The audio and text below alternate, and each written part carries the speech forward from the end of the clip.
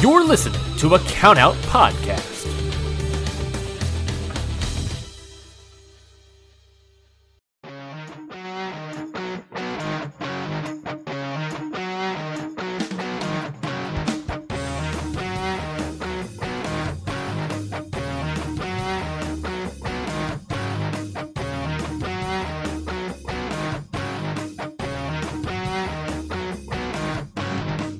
Everybody, and welcome to Ring Post Radio episode 58. Can you believe it?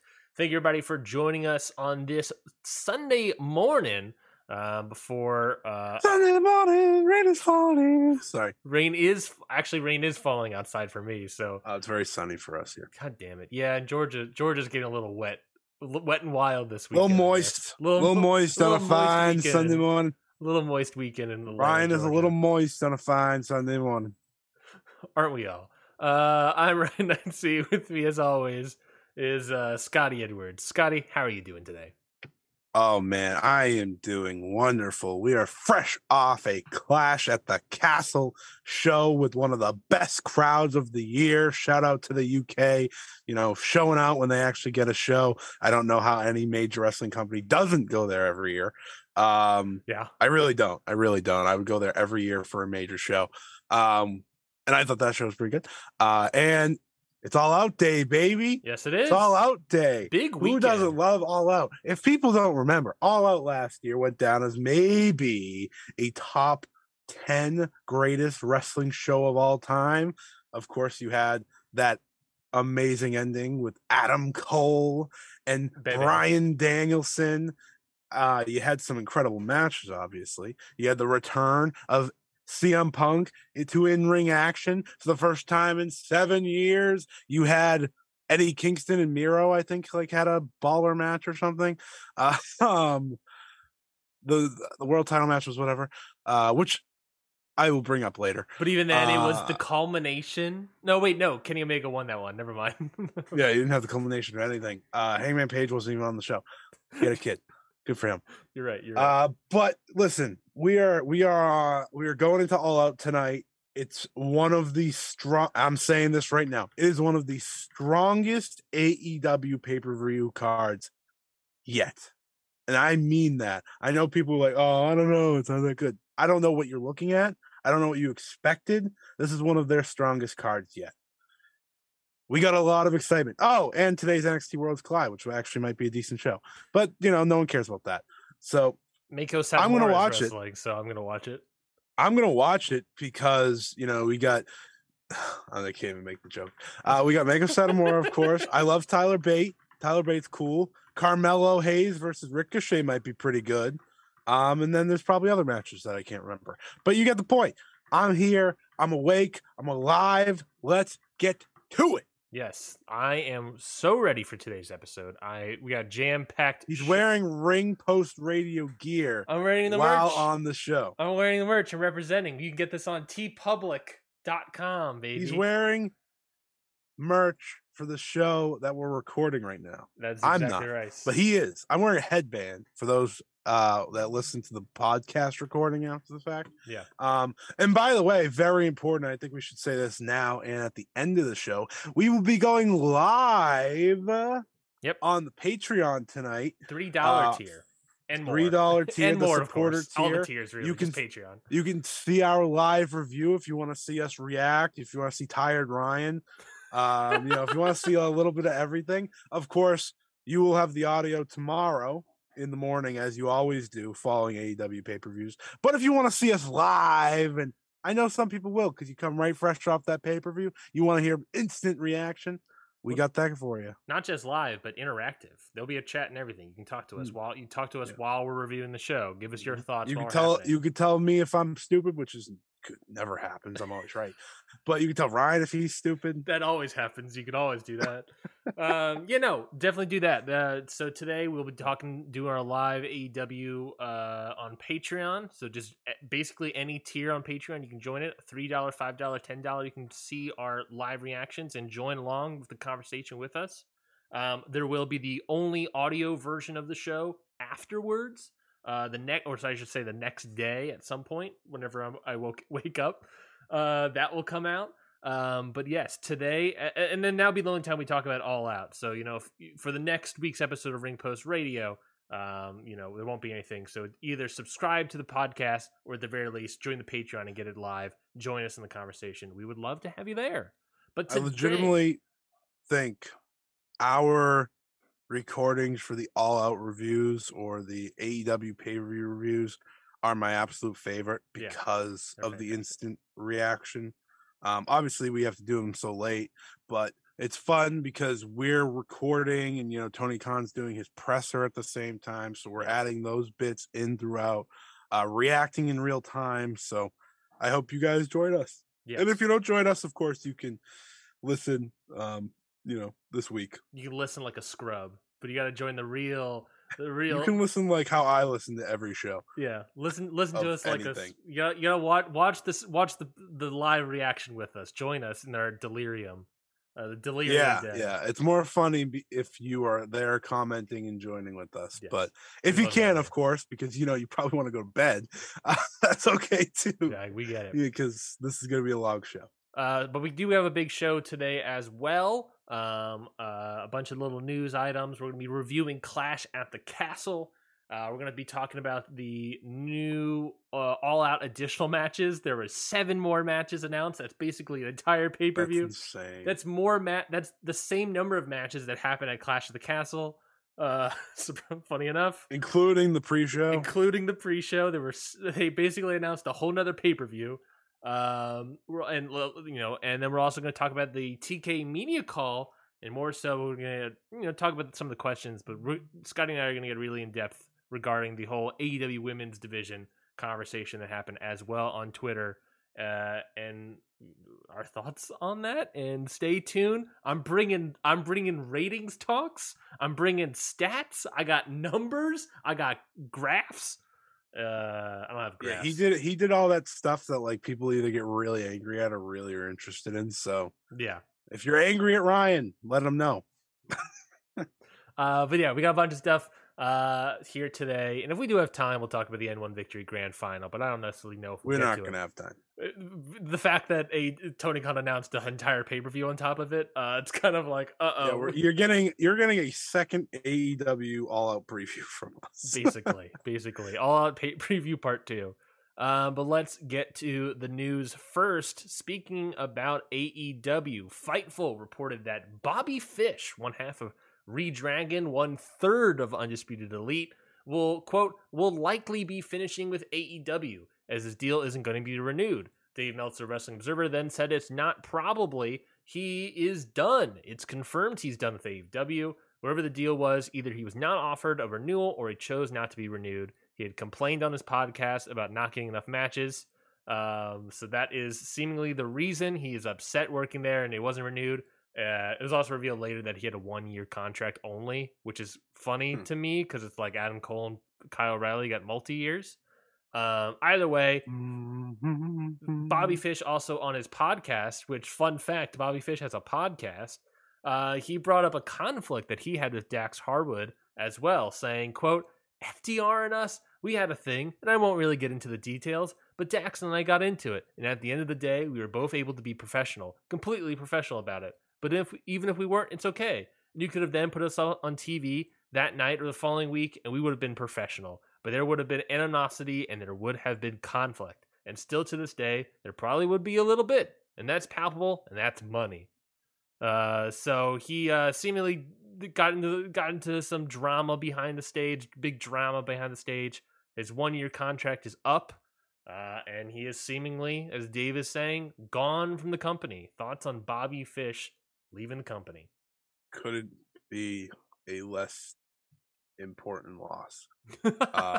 Well, no, and I want to say this. Sure. Okay, I understand for a lot of people that the Elite versus Undisputed Era match was a big one for them. Yes, but I'm gonna be that guy. And remember, Kyle O'Reilly also got surgery this week on his neck, so it wasn't gonna happen anytime soon. It was a neck fusion or something like yeah, that? So it's gonna take a little bit. So here's my take on it. You can do that match with any third guy.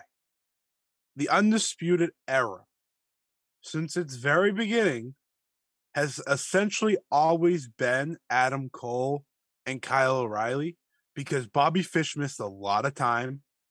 Roderick Strong obviously was a big part.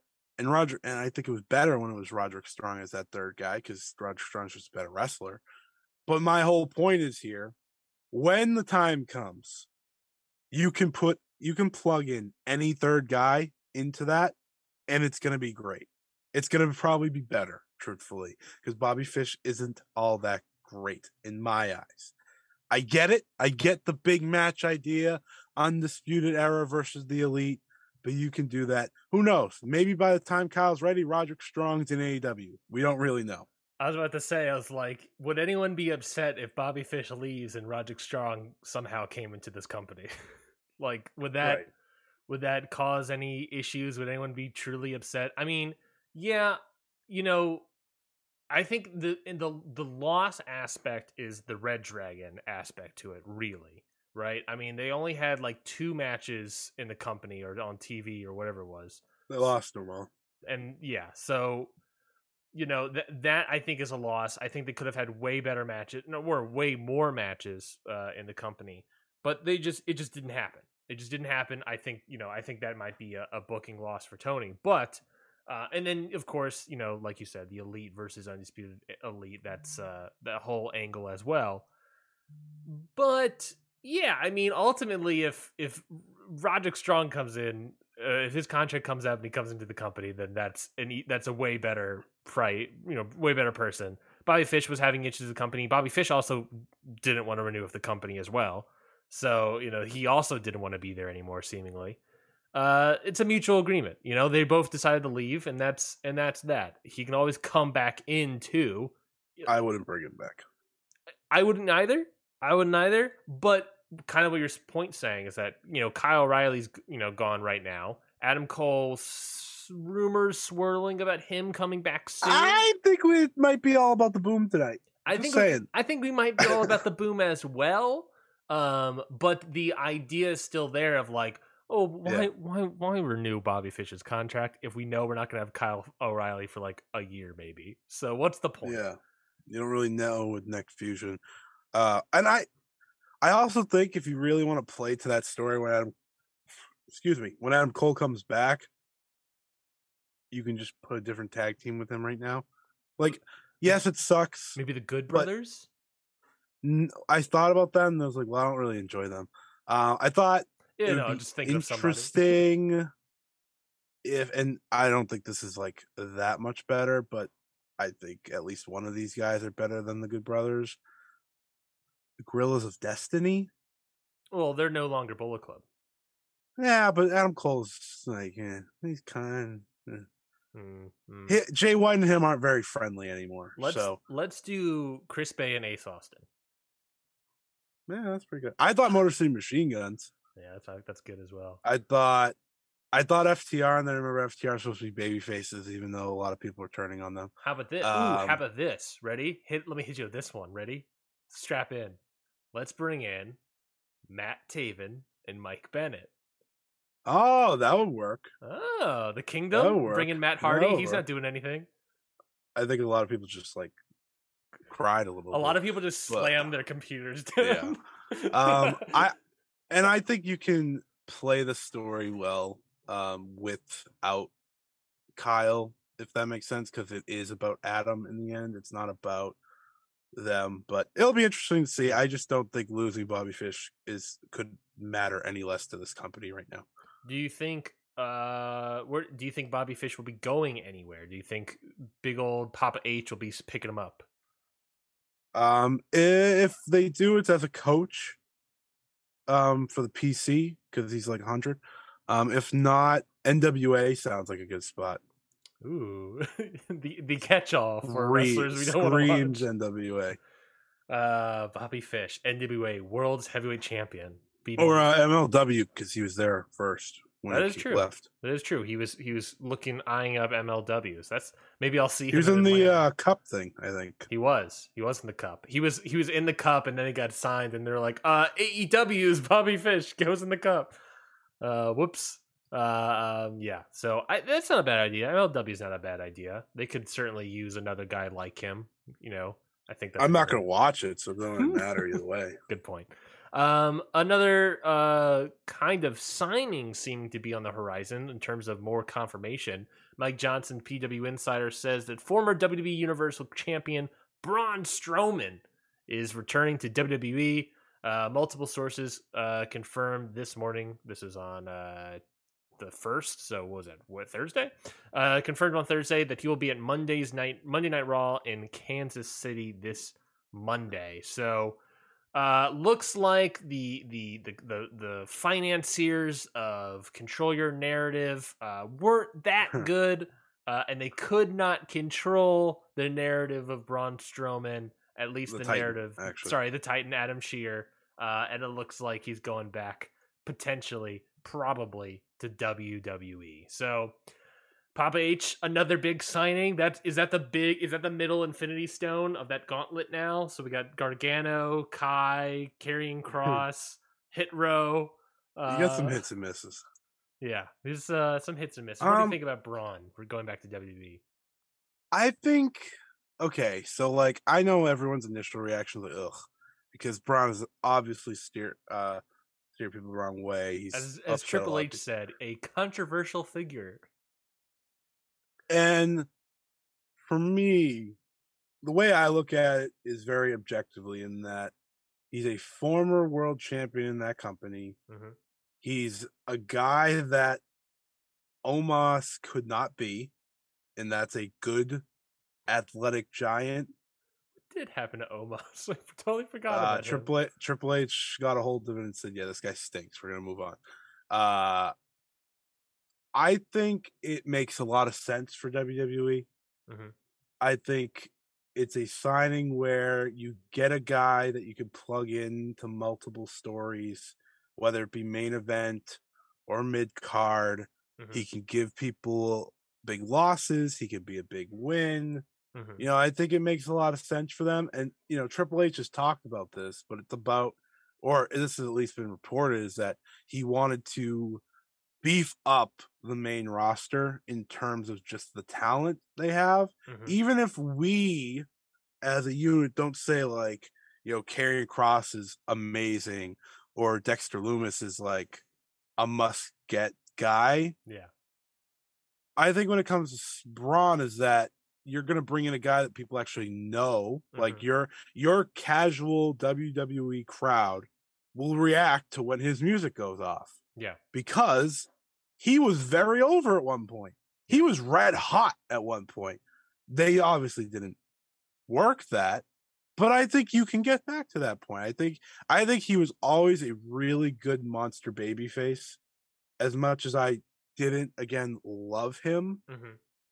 But he's had some decent matches with the right people. He's not awful or anything. It's not like you're like, I understood the fights against Kross and Lumis. Yeah. And that's because they never proved anything there. So it's like, why did they like the two guys you bring back instantly? Strowman did. So it makes a lot of sense to them. Beefs up what they need to beef up, which again is their main roster. And it is what it is. It's not really a big deal to me. Well, I feel like the bigger point that no one's talking about is, obviously with Vince gone, that now if you bring in EC3, I have some problems. I think the bigger point that no one's talking about is with Vince gone, the new co-CEOs, right? I don't know what they're doing finance wise, but the budget seems to be doing way better suddenly. All of a sudden the budget just got way better. We can undo those budget cuts. We can slap some money back on in terms of our expenses.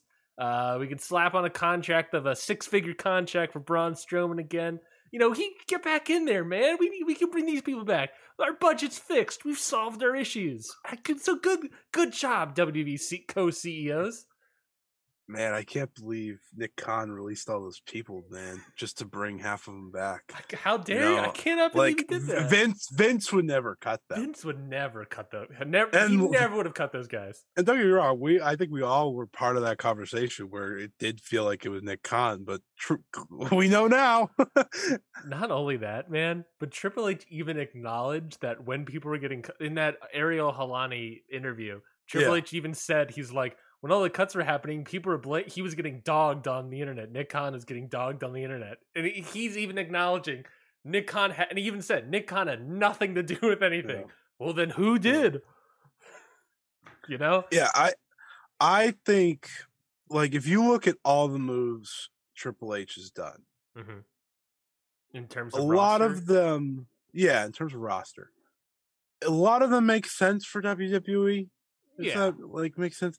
Because they're trying to do a middle ground here where they have that Vince McMahon type WWE, but they also have the in-ring based WWE because it caters to a little bit more of everyone, if that makes sense.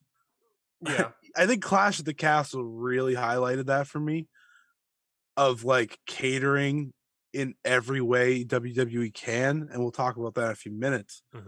So, like, to me, Braun makes sense for a certain part of the crowd.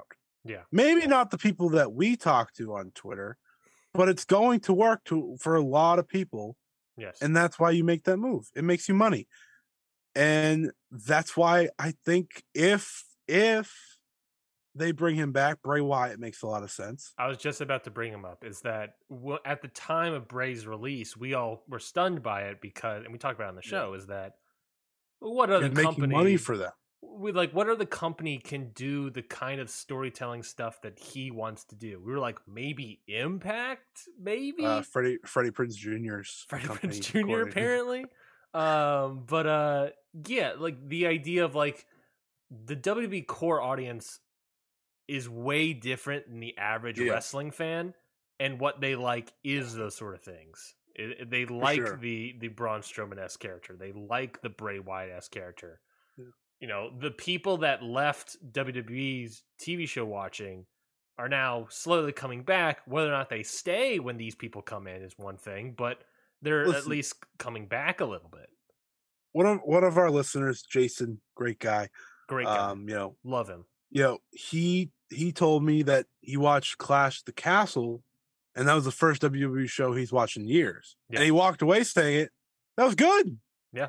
Like, he walked away from it saying, like, oh, I didn't regret that. And again, we're going to talk about it, but I think that plays to Triple H's vision. I know people are like the dog on Triple H, and, listen, not every move I agree with, but I get it from a business standpoint and his mindset. From WWE's perspective. Yeah. Make things so I get it, because you want all these different types of characters. You want all these different types of builds, right? For every Johnny Gargano, you bring back a Braun Strowman, right? So, like, I get it. That's a great point. It's like one for me, one for you.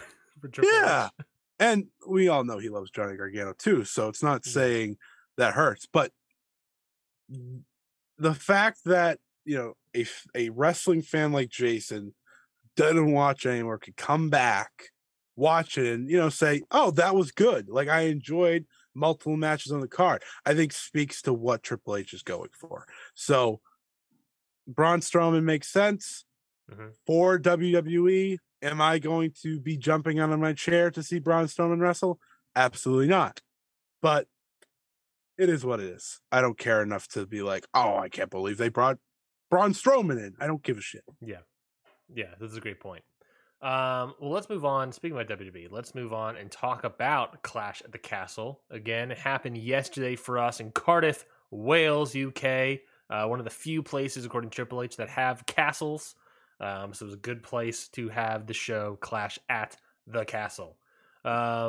Instantly, presentation for the show in the lead up, match graphics, videos, some of the best stuff WWE's done in a while. Yeah, you can sort of start seeing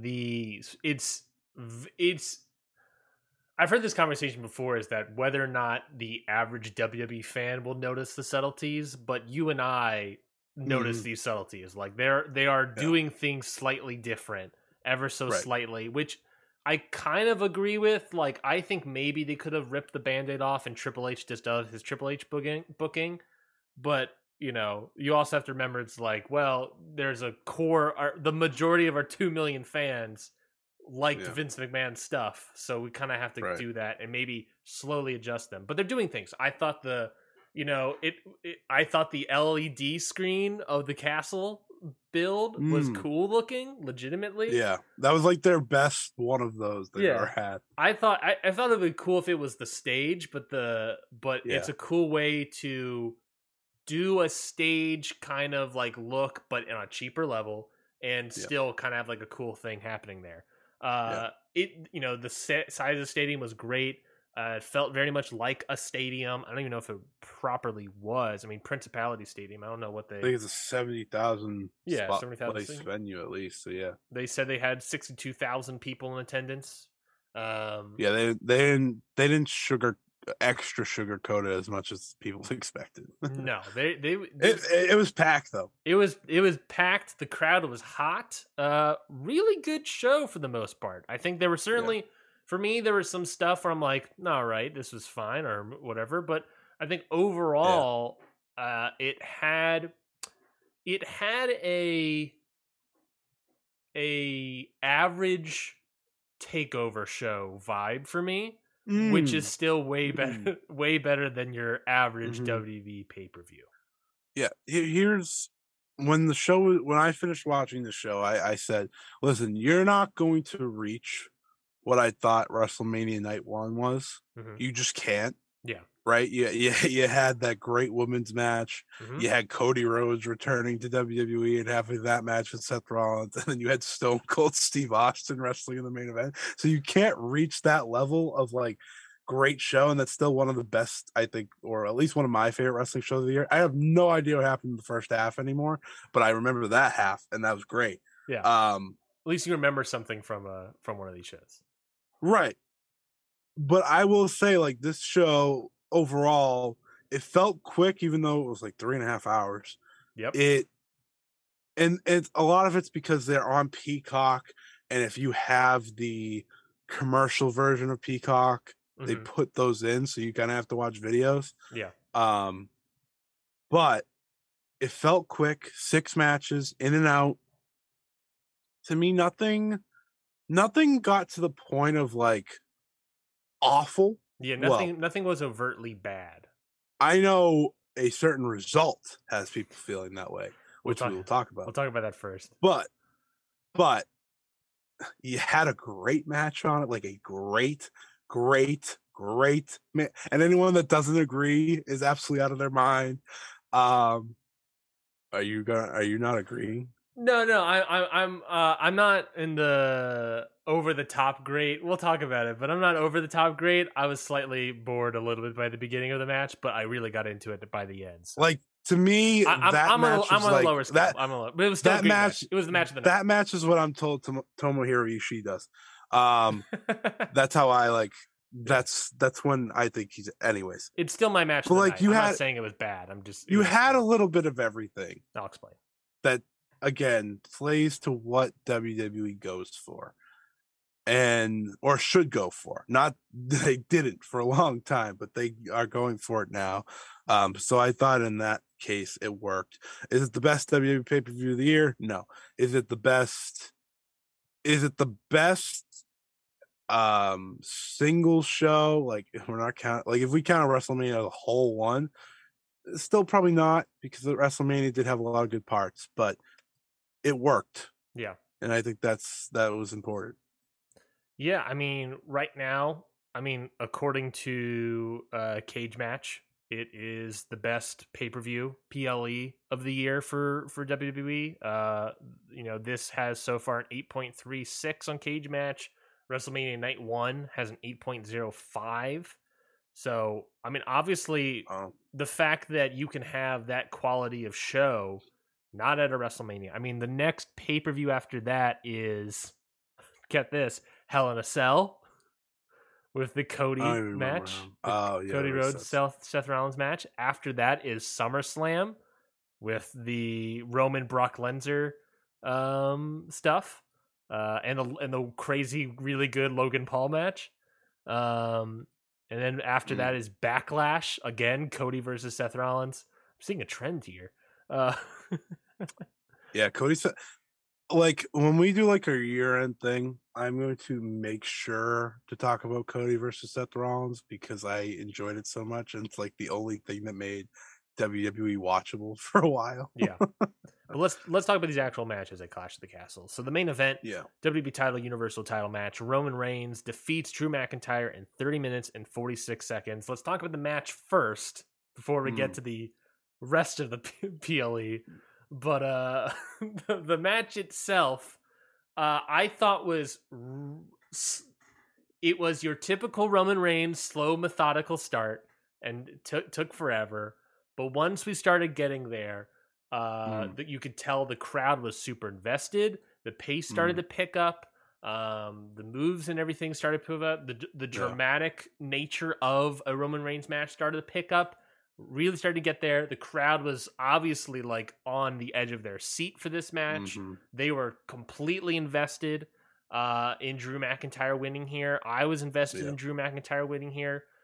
Surely, yes, I am. I kind of think you should have done Drew McIntyre. I get why you don't, but I also feel like maybe you should have. There's ways around pinning Roman, I guess.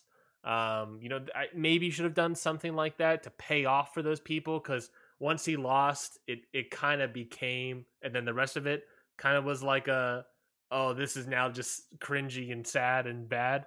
I read something that's like UK fans are used to that type of stuff, and I was like, okay, well, I'm not. Yeah, no, yeah, it was. So I'm gonna say it was kind of lame, but okay. If UK fans are used to American Pie, I don't know if that's what confused me, I guess. But the match itself, I thought first half slow, methodical, classic Roman of we're drawing this out for 30 minutes. But once it got going and really picked up, and I really enjoyed it, which I've kind of said for the past several Roman Reigns matches, really. But I pretty much I got invested into it, so I think it did its job properly. This was the WWE. This is what WWE does better than anyone, and people might take that like in the wrong way, but if they want to, they can make any match feel like the biggest match in the world. Yeah. And it kind of comes, it's part of that spectacle type thing where it helps that you have this roaring crowd and listen, I watch the entrances. Yep. For the most part, I fast forward through a lot of stuff just to get to the matches so I could talk about all this. But I watch the entrances. You have the Broken Dreams. You have the normal you have the normal song. You have the crowd singing the Drew McIntyre theme. You got Roman Reigns who walks out, and I'm sitting there watching this, and I'm like, listen, and most people probably disagree, but I was like, I understand if he doesn't lose. I understand Roman, because I'm looking at him first time in a very long time by himself with his titles, and I'm like, you really want to get this guy, right? Like, he still has something going for him that I don't think a lot of heels do. And he just had a presence about him. So you get to the match, and like you said, it's very Roman-like in that methodical, you build it up. But I think, again, it's the WWE main event style as well. Yeah. Where that's kind of what they do, because they build to those big moves at the end and the big finishes. And it really works. It really works. That's what they do so well. So I thought the match was really good. And I think the match gets to another level if a certain someone wins, right? If Drew wins, I think it gets to that great level. I agree. Because that's kind of what WWE does. Yeah. They don't always book the guy you might think is the right guy to win. Yeah. They don't. No. But I've been saying since the moment he walked back in the door that the only person I thought was beating Roman Reigns was the American Nightmare, Cody Rhodes. Yeah. And I still think now that we have gone past this match, that has to be the case. But everything they did in the build up to this match and the videos that they produced and all the stuff that they put together, they made me believe and think and want Drew McIntyre to win. And sometimes at the end of the day, the right guy doesn't win. I don't think it will be that hurtful for WWE for Drew to lose. I don't think it hurts them all that much. And that's kind of the WWE thing where the people don't matter as much as the brand. But I think you can still make this Roman Reigns reign work. I like the addition of Solo Sikoa to the bloodline. Because I always thought it was stupid acting like he wasn't related, but also he was related. Yeah. So I actually like that. Yeah. It'll just be interesting to see how we get there because now you have Sammy kind of beginning to turn babyface. And it feels like him and Kevin are probably going to beat the Usos for those tag titles, which is pretty awesome. You know, you have Roman, and I honestly don't think Roman's feuding with Karrion Kross. I think that's going to be with Drew. I think it's going to be Drew and Kross. Based off what we saw yesterday when he threw the bottle of Drew, like that seems like where they're going. I could see maybe a triple threat if it came down to it. Yeah, but now that you didn't have Drew win this, Roman can't lose to anyone besides Cody Rhodes. Yeah. So you brought up a great point about like this doesn't really hurt WWE that much. I mean, what if anything, if it hurts anything, is just the idea of like, you know, it's the booking isn't like vastly changed. They got me to bite so bad. They got me to bite that very last Claymore. Yeah. But it's like the idea that WWE hasn't like booking hasn't changed rapidly. It's like the hometown guy is still losing. But what I feel like what this match did do, and just not the post match, but in just the match ending, I feel like it kind of hurt Drew McIntyre. Yeah, because I think he was going to get hurt no matter what if he lost. Yeah, I think what this does is showcase. They build him so well. Yes, this showcase to me Drew's ceiling in this company. Is a really good challenger to the world title, but might not ultimately be world champion. Maybe one day, but he had that reign. He already had the reign. It's like, what is this? Kaito, actually. What is this? Kaito Kiyomiya? It would be better if he never had it, if he never had the first reign. But now that he has, it's like, well, he's already been there, and we're trying to get back there. I think at this point he's almost a really good challenger. But ultimately, I just don't know if his credibility of losing in this spot, hometown, built up incredibly well, and then losing, a lot of it went right out the door. And I think that is really tough for Drew McIntyre. I've been someone, which is kind of crazy because like I didn't fully care about WWE all that much for a while. Sure. But I've been someone that thought Roman Reigns shouldn't lose his title for like a long time. This was the first time I was like, oh, you know what? I get it if he does. He probably should. Yeah. And I don't think that's really anyone's to a fault. I think it's actually been me thinking Roman has been good his entire reign. Even if I don't love every single title match. Yeah. He just feels like the guy. And it happened after all these years, right? Yeah. And naturally, I think they've built someone up better than Drew McIntyre. If Drew McIntyre didn't have the hometown situation going on here, no one for a second would have thought he should have won. I'm sorry. That's just the truth. That is a fantastic point. no one would have thought so. If this was Providence, Rhode Island, or this is day one in Atlanta, this was Georgia. Los Angeles WrestleMania next year, no one even thinks that much. Maybe it's WrestleMania, maybe. Yeah, WrestleMania, maybe. But that's my point. You're saying maybe. You're not saying definitely. You're saying maybe. Yes, that's a fantastic point. I watched the guy in the match before this feel so much more naturally over. And he's been that way throughout the entire year. Mm-hmm. And I know people hate to acknowledge that he's a good wrestler nowadays. But there's a story that's unfinished there from earlier this year. Seth Rollins feels like a match you need to still do with Roman Reigns because Seth Rollins is the only guy that has beaten Roman Reigns in this entire title reign. So that's another match you have. Yeah. And then I go back to Cody. Obviously, Cody's the number one babyface in this company, like it or not, people. Yeah. They give him special videos to hype up his return.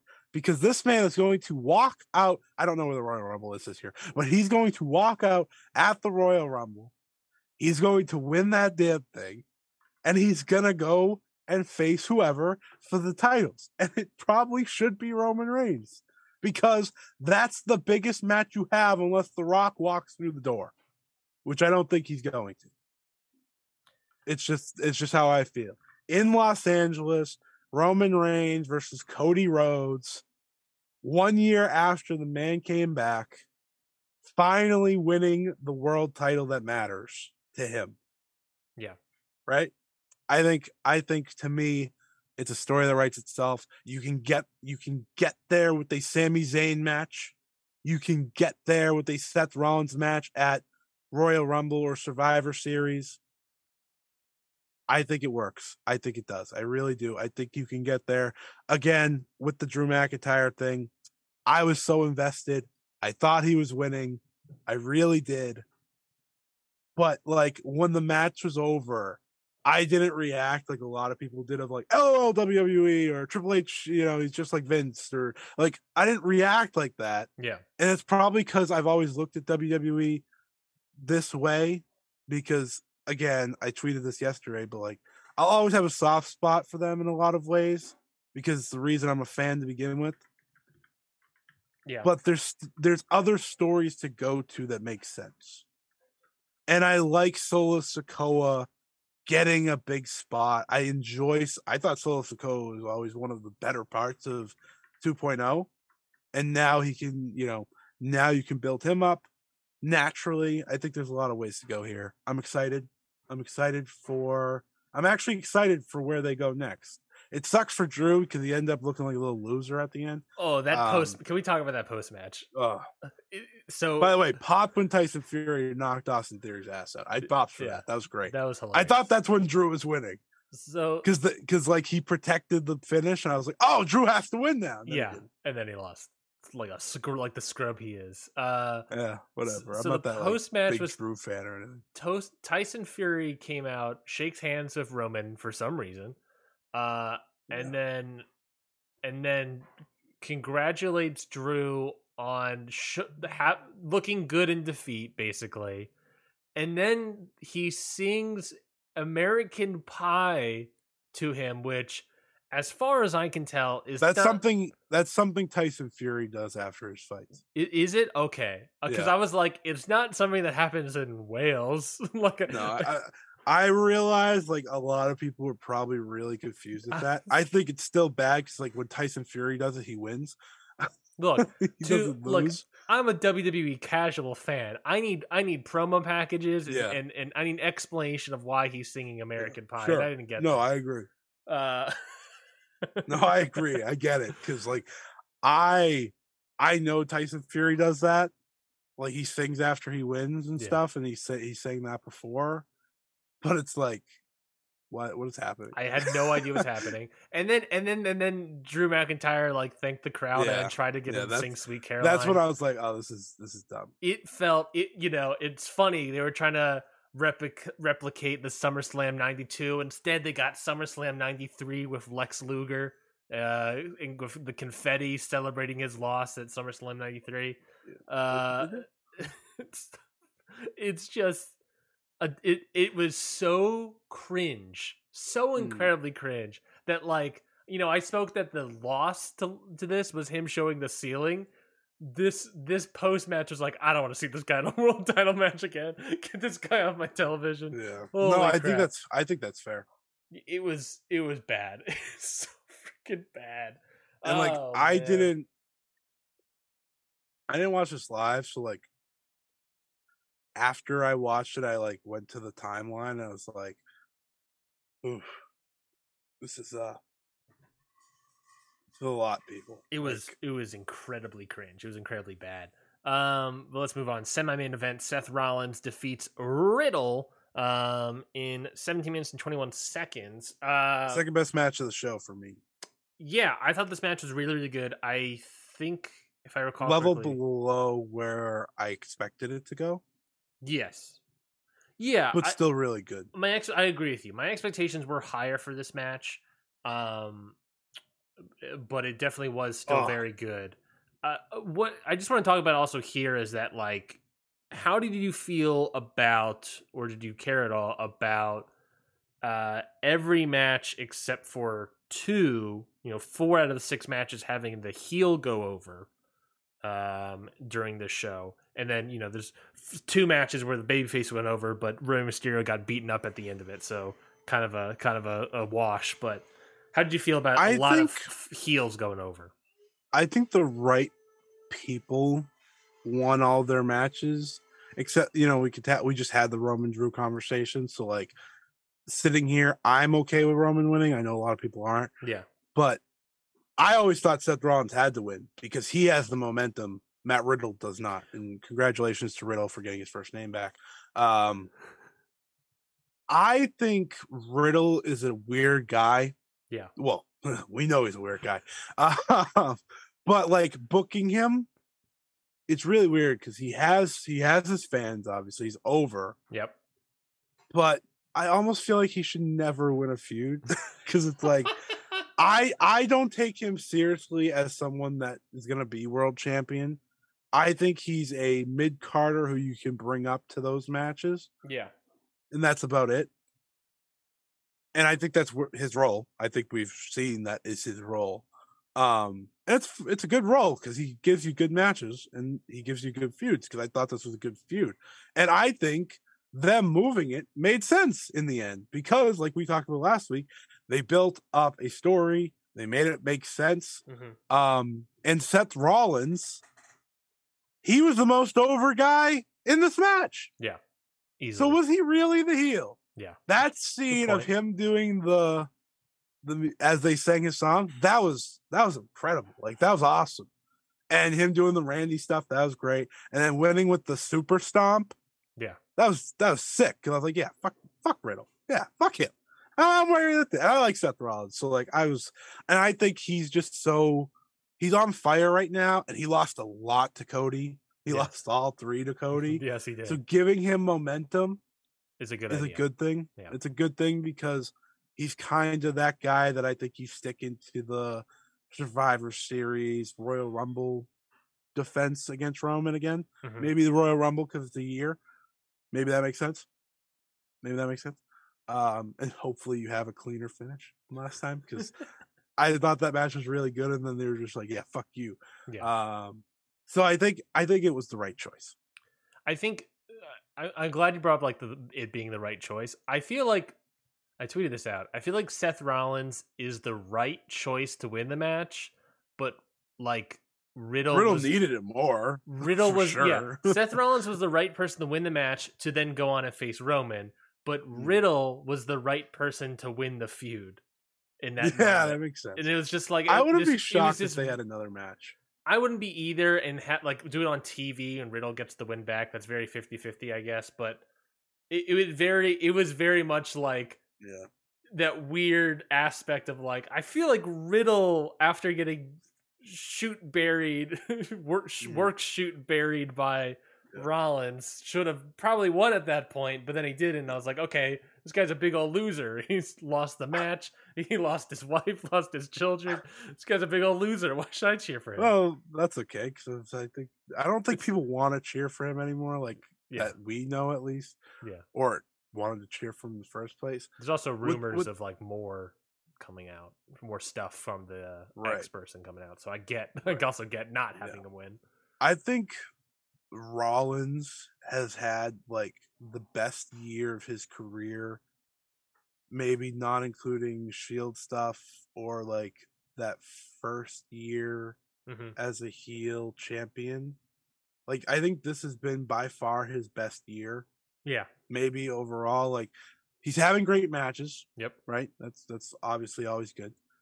But he's actually having good feuds. Like, I enjoyed the Cody feud, and again, I said earlier, like, that's WWE's feud of the year. Nothing's topping that. He's having good matches, having good feuds. He's kind of red hot, despite being a heel. Yep. Like, people are into him. And yeah, I think I it's hard to go against him. I mean, somehow he's like the only person that could lose 3 matches to Cody fucking Rhodes and still like benefit from it. Yeah. Because like when Cody Rhodes beat people in AEW, everyone would walk away and be like, "Oh, well, you're screwed." Like when he beat Malachi, everyone was like, "Uh-oh, he's dead to rights." Obviously, there's plenty of Malachi news that we don't really need to talk about today because we don't really know the story. Yeah. But like anytime Cody Rhodes beat people there, it was like, they're done. But somehow Seth Rollins walks out of it, and it's like he's a whole different person. Yeah. Yeah. And I think that's kind of funny. But the Shield, or 2/3 of the Shield, are carrying WWE right now and have been all year. And the other Shield members helping carry AEW right now, so that's pretty funny. I mean, it's a good year for the Shield. I would say the Shield members are carrying 3 television shows, probably. Yeah, that's a good point. They are. Yeah, so good for them. What a faction, man!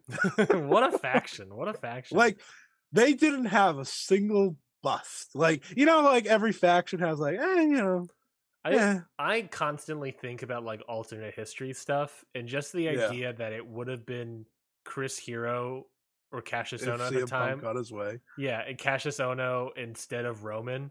Like how differently things maybe could have turned out. It probably would have been largely I love the same, CM Punk. Big CM Punk guy I am. Yeah. WWE made the right call. I agree. Next match, Edge and Rey Mysterio defeated the team of Damian Priest and Finn Balor. Pretty good match as well, but the main fun atmosphere. The crowd was really into it. I like seeing this was.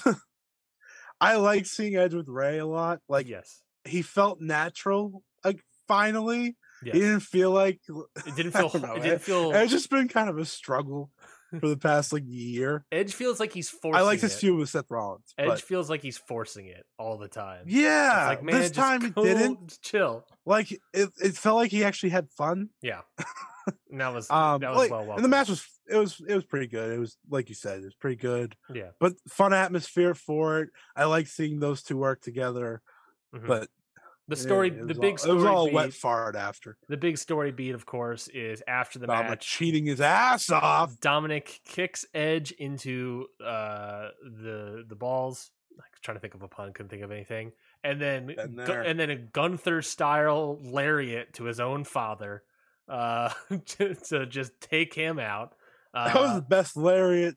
Second best lariat of the night, but someone tweeted it out. I think it was maybe Sean Ross Sapp saying that was the best offensive move I've ever seen Dominic Mysterio do. It was that lariat was unbelievable, taking out his father. Oh my god, so good. I don't know. I would love to see this guy get repackaged as Dominic Guerrero. Why not? Let's just do it. Screw it. What if that's the turn? Oh, I don't want to be your son. I should have been Eddie's son, and just go back to that. Who cares? That was fun.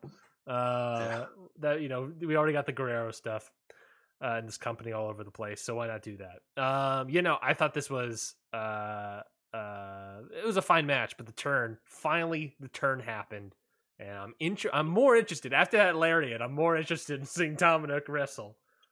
Um, I said that Dominic should be left in NXT Europe and just never be seen again. The Judgment Day are nerds, dorks, whatever you want to call them. Like we knew that was always going to happen. I think. Yeah, but I will say, Rhea Ripley has very much benefited from this group, despite not wrestling at all. Like she has a kind of aura around her all of a sudden, which she did not have before that. So there at least is some pluses to this group. Yeah. But yeah, Finn and Priest are nerds, so it's whatever. It is what it is. I don't care. Like that's the whole thing. Like we talk about all these things, and like I care about certain things, but not to the point where it's never deep enough where I'm like, oh, that was the worst, decision. Like AEW might get a little emotional. They're a solid mid-card faction. They're very solid mid-card faction. It's a mid-card faction that you plug into feuds, and they're probably gonna lose because that's what they're built for. It's fine. Yeah, totally fine. It's not act like Finn Balor's like this big like monster that like he shouldn't ever lose. He just fits the role. He'll be babyface again eventually. SmackDown Women's Title match: Liv Morgan successfully retains her title against Shayna Baszler in 11 minutes. I wasn't too into this match. I think it was fine. I think it was probably whatever it was. This is can I give you the best comp? And this could also tie in and be our Noah N1 Victory Grand Final. Oh, Jesus. Sometimes I'm into watching Hideki Suzuki wrestle, and sometimes I'm not. And Shayna Baszler gets the same effect for me. Sometimes I'm into it, sometimes I'm not into it at all. And this was one of the instances where I'm not into it. So wicked funny. I fell asleep in this match, and I woke up, saw the end where she hit like the code breaker. Yeah. And then the Oblivion. I was like, oh, that was a cool finish. That was pretty good. Yep. I tweeted out it's pretty good. I want to see if anyone reacts because like I had some people messaging.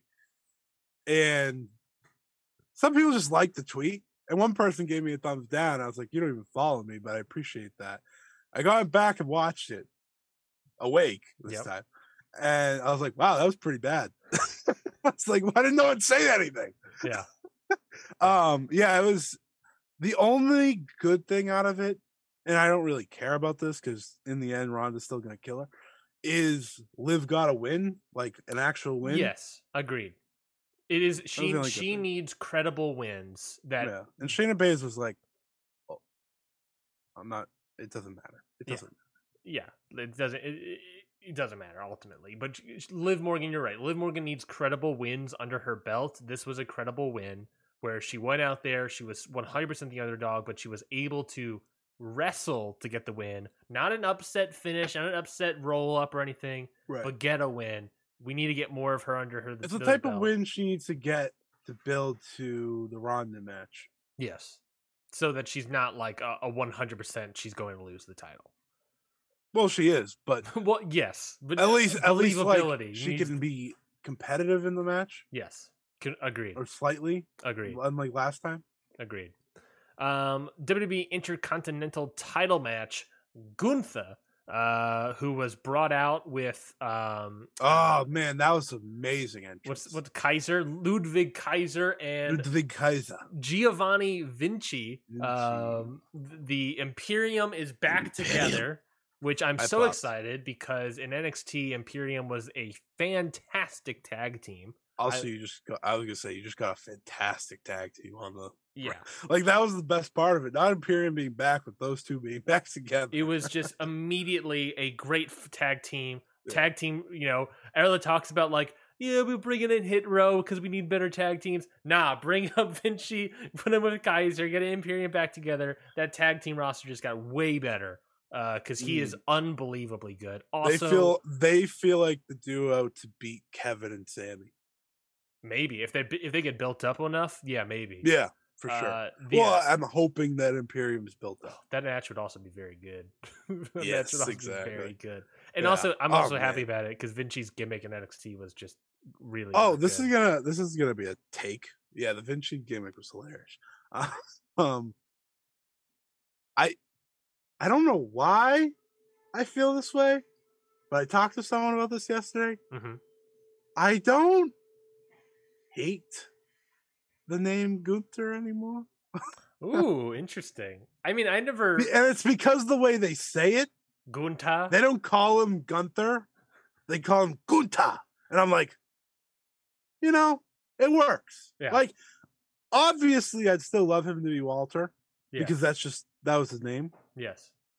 But, like, when Ludwig Kaiser calls him Gunta, I was like, oh, well, that's kind of terrifying. It's more Gunta. It's more like like the way he says it. It works. And I was like, that's not that bad. And the Ring General, I was like, yeah, I like it. I like the presentation. I think it got. They want to. More... Go ahead.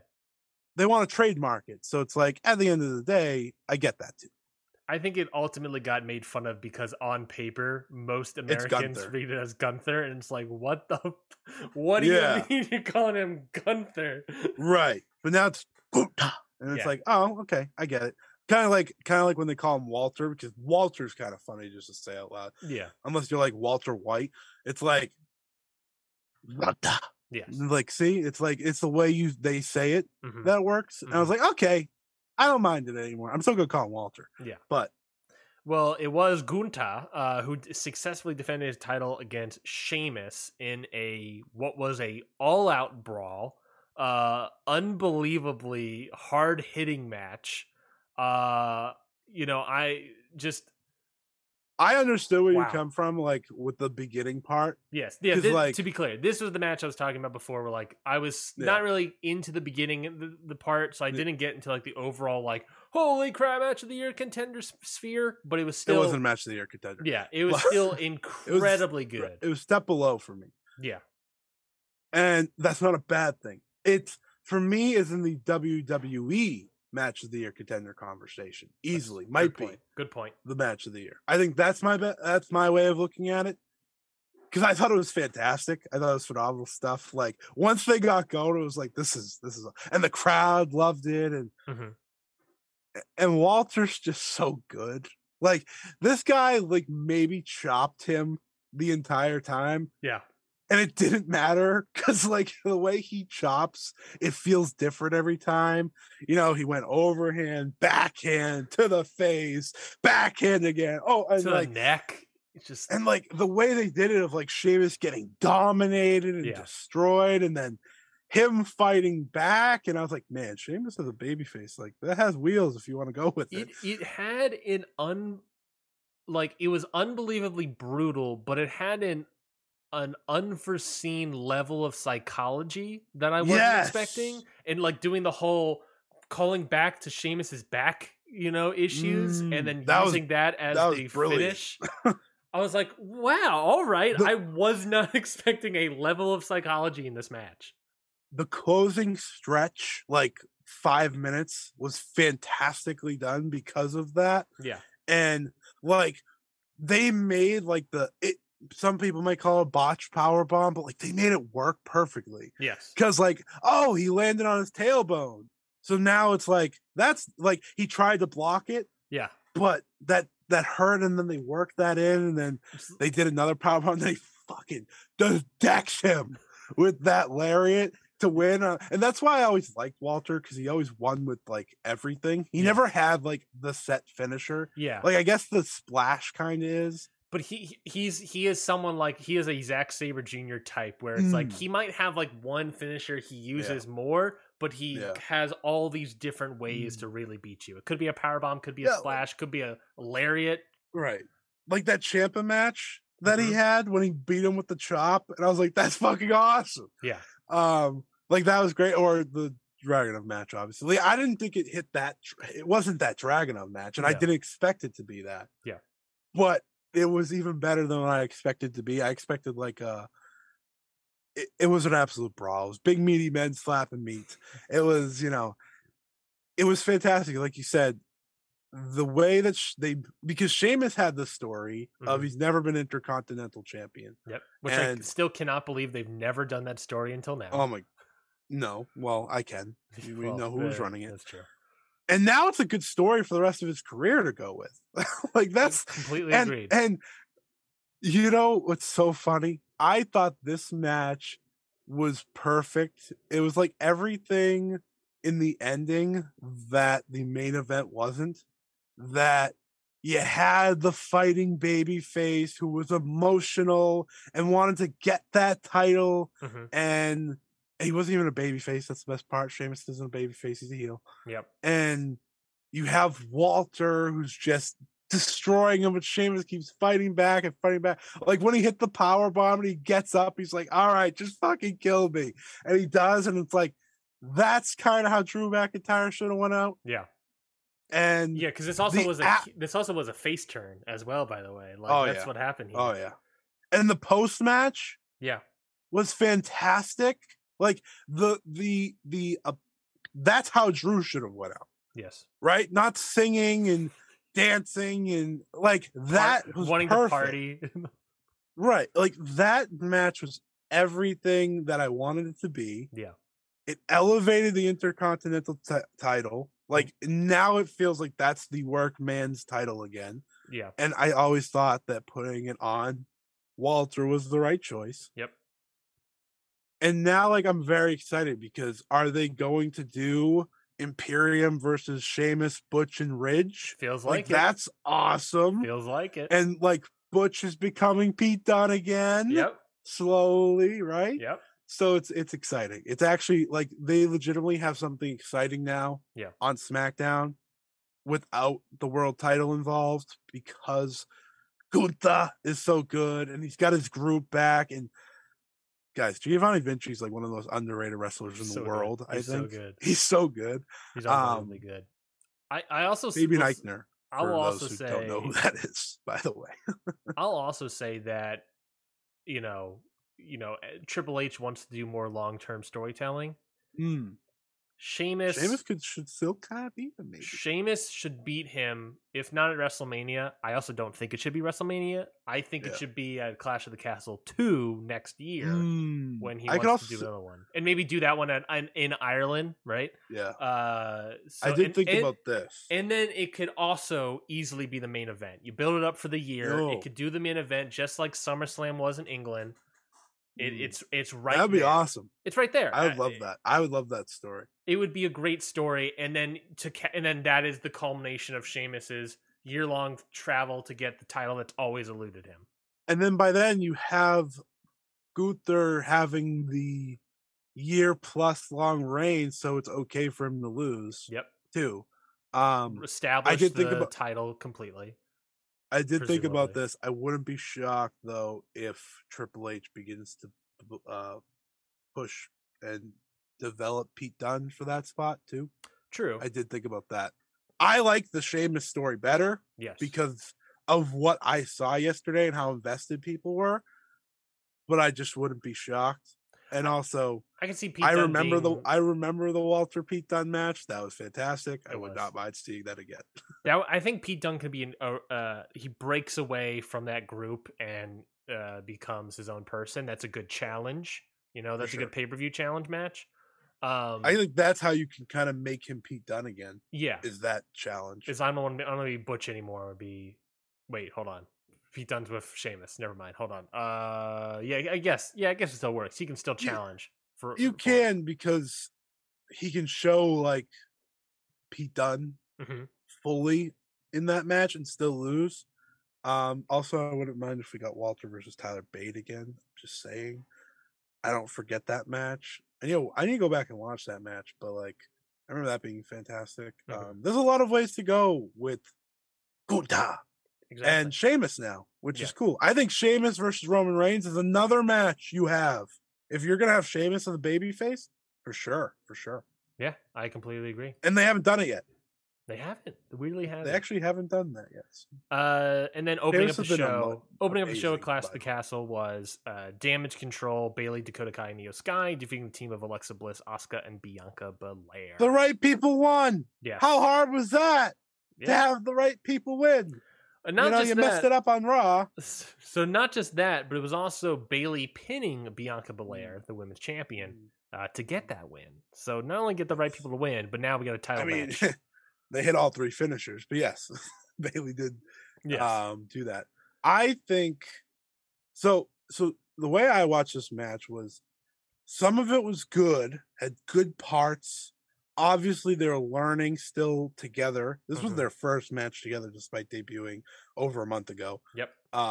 Obviously, Io and Dakota have been working together, and you could kind of see that, but they haven't worked with Bailey yet. Yep. So you could see like bits of that, like, oh, they're not fully on the same page yet.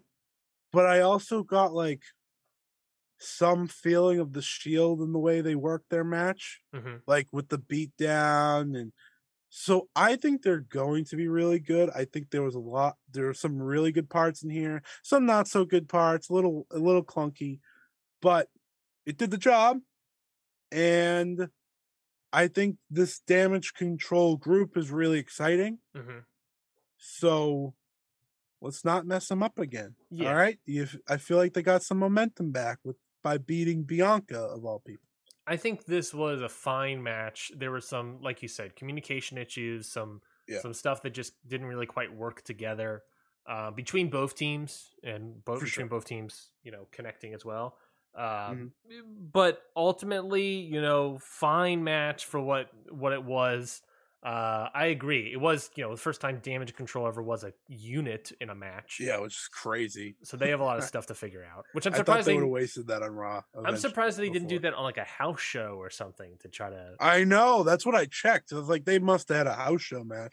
They didn't. Yeah. I mean, this is Bailey's. And Bailey's only wrestled twice before this. This was her 4th time. One of them was against Aaliyah, I think. If you count the house shows, this was her 4th time. Oh, 4th. Yes. So like again, that's also like getting used to wrestling with the injury and or post injury and getting used to a group, and like there was a lot that they had to get through. And I think there's signs that they're going to be really good together. I think that's my biggest takeaway, which is good.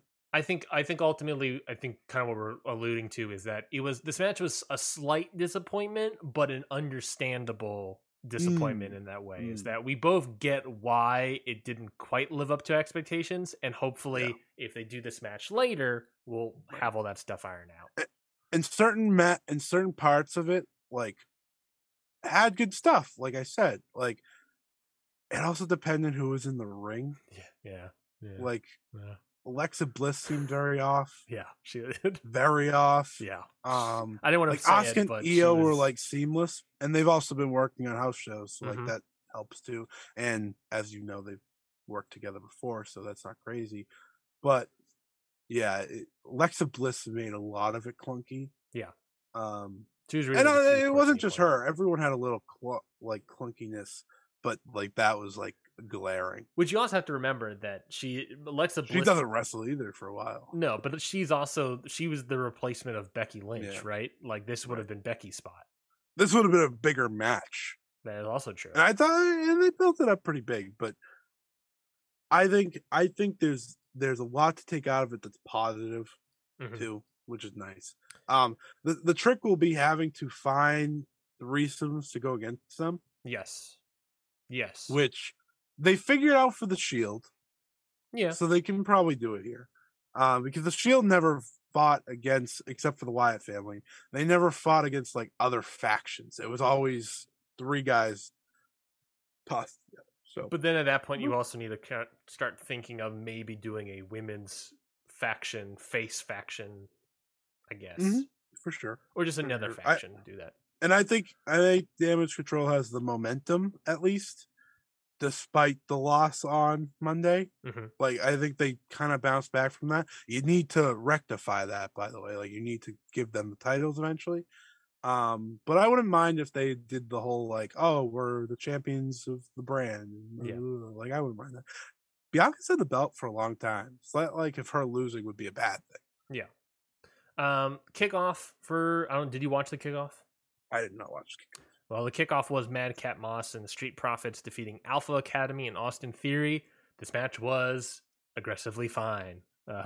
Nothing too crazy. Sounds aggressively fine. Aggressively fine show here. They didn't let Chad Gable and Montez Ford cook. No, I mean they definitely wrestled against each other, but they didn't cook. It was a 6-minute match, so not a lot of time for 6 guys to cook. You can't cook. Yeah, you can't cook in 5 minutes. No. So I mean, it was what it was. I can, because like you just heat things up, but you know. If I put some salt in it to help that for some reason help cook it faster, is that something? Do you know about that? Boiling? Put salt in boiling water that for some reason makes it boil faster? I don't understand anything. Let's move on. All Out is happening tonight, Sunday, September 4th. So you and I are already excited about it. We already talked about it. They announced a whole slew of pay-per-view matches, 7 more matches for this upcoming show. One more 0 hour long review, by the way. Yes, it's well, we're talking about Clash of the Castle. Yeah, it wasn't hour. I don't think we've ever done that before. We've definitely never done it for WWE unless it was WrestleMania. But that was so. Oh, we definitely do it for AEW. I think we have an entire show dedicated to it. So. Exactly right. But let's talk about the additional... your 2 pay-per-views in one. You should. Let's talk about those additional matches. So the first match that was, I'm just going to talk about these in whatever order. But the first match, the Elite versus the Dark Order and Adam Page. Back. Okay, perfect. I'll talk about this first. The Elite versus Dark Order and Adam Page for the AEW World Trios Title Tournament Finals. Obviously, been building up the tournament finals. We've been having some great matches on some okay matches in Rampage, but last Rampage match was pretty good with Dark Order and Adam Page versus the Best Friends. I thought that was a pretty good match. And then I know Scotty wants to talk about it, so I'm delaying it enough, but a fantastic semifinal match. Not my match of the year, but certainly a contender for probably some people with United Empire versus the Elite. It was everything you would have expected it to be. I think there's even stuff in the tank. Aussie Open versus the Young Bucks. I talked about it before in the show that I thought that is, to me, probably the biggest tag match that would interest me the most is Young Bucks versus Aussie Open. And then that's just and their interactions were great in this match, but they paled even in comparison to Omega and Ospreay. No one thought, people thought, no, maybe they won't touch that much and hold off. No, they started the match aggressive against each other. Ospreay was just a dick the entire time to Omega, and Kenny Omega just kept fighting back, and it was just everything about this semifinal match was fantastic. And of course, it led to the finals we're getting here. But Scotty, I know you had thoughts about the Ospreay Omega. I mean, Ospreay versus Omega Part 1. 100% this match is happening down the road. I cannot wait for it. I don't know when it will happen. I kind of feel like Wrestle Kingdom's a good look. However, you also want a crowd there, so I also feel like AEW is also a very good look. Tony Khan is going to argue to have this match in the States. So what did you think about that semifinal match? I know you have some thoughts. The first one should happen at Wrestle Kingdom, and then I think the second one happens on AEW pay-per-view, and the third one happens at Forbidden Door. Ooh, 3 matches over the course of the year? I think so. I think you can do that. I think those two are so brilliant as professional wrestlers that I have no problem with them doing that. I know they can be creative with it, and it was just perfectly done in terms of that trios match. And how did you want them to interact, right? Because that's the match that Kenny Omega has been building up, not this Elite Bullet Club stuff that people are so in love with. And don't get me wrong, I love the Elite, I love Hangman Page, but to me, this was the match. If they were going to do it, this was the match of the tournament that had the most story and had the most interest for me. Yep. And they hit it. They did even better than I expected in terms of the Omega Ospreay stuff, because they interacted, and not only did they interact, they started off the match, and when I say they, I mean, Kenny's so good. Like he's unbelievable. Like when people put Kenny Omega like greatest of all time conversation, there's a reason for it. And it's because he's just such a master at the craft in the ways that he does it, right? The first match he has back, fantastic stuff. Yeah. And he sells that he's rusty. No one for a second actually thinks Kenny Omega's rusty. No. But he made you feel the whole time that, oh, he's building himself back. Mm-hmm. And the second match, right? He doesn't have the shoulder thing. He's making his way back. Mm-hmm. But he still has the shirt on. And it's kind of like that situation where you're like, you don't know what's gonna happen when someone eventually rips it off, right? Because this dude was put back together. Yeah. In a lot of ways, right? What's it was under the shirt, I know he does like the Terminator thing. He was put back together. He's the $1 million man. Right. And Ospreay being the guy to reveal all the bandages and the wounds, and it's perfect. It's perfect. And they are just so good together. And by the way, the Kenny Omega entrance was just a fantastic way to start this. Kenny Omega is more handsome and does more community charity work than Will Ospreay. Yeah. Kenny Omega is 1-0 against Will Ospreay. Kenny Omega and the Young Bucks are 3-0 against Will Ospreay and Trios match. Like it's just so smart, right? Yeah. And these two are so good at what they do that I had no doubt that they were going to be great, but they were just better. It was just better. And I heard you talking about how the Young Bucks and Aussie Open, like they showed what that can be. It was a nice chef kiss tease for me. I was like, it was just a taste. It was just a taste, right? Both were just a taste, but it ended up being an incredible match. And I'm absolutely stunned, by the way, that Meltzer didn't give this 5 stars. Mm-hmm. I was like, wait, what? I was like, you thought this was worse than the match last week? I thought the Death Triangle Aussie Open Ospreay match was fantastic as well, but I was like, if anything, they're on the same playing field here. They are going to have one of the best matches. Like, when they wrestle, it's going to be the match of the year. Yes. I'm that confident that, like, that's how good they were in this. It was all just a tease in what was a nearly 25-minute match or something. It was fantastically done. This trios tournament has been perfection on one side of the bracket. Like, one side of the bracket has made up for the other side in the fact that it feels like the titles are very important now without them being on anyone. And you got to finish the job tonight. If the Elite lose, it's all for naught, I think. Really? Like, even against the Dark Order and Adam Page, dude, that whole angle?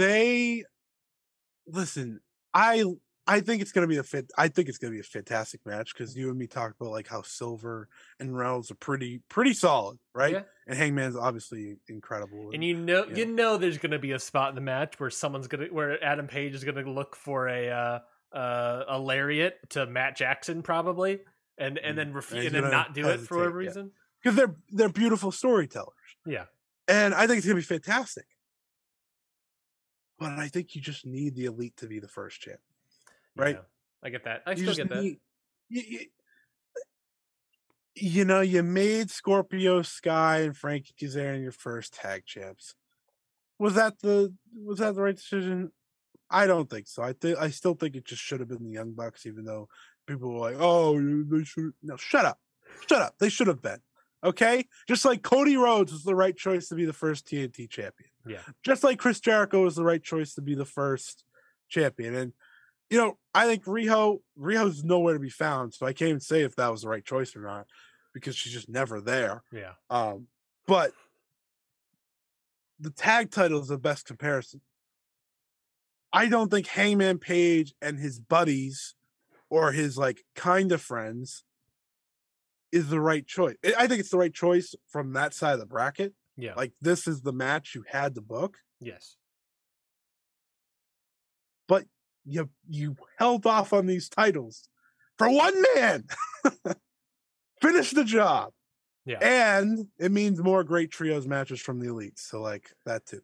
Yeah, and I think they're obviously the bigger stars, obviously the bigger draws as well, obviously the better match matches as well. It's would be foolish. I could see a reality where Dark Order and Adam Page win. I could see the reality of them. They having lose the because titles. Hangman hesitates. Yeah, and I think that's a great story as well. Is that it's he hesitates because he's starting having to have that friendship with the Young Bucks again.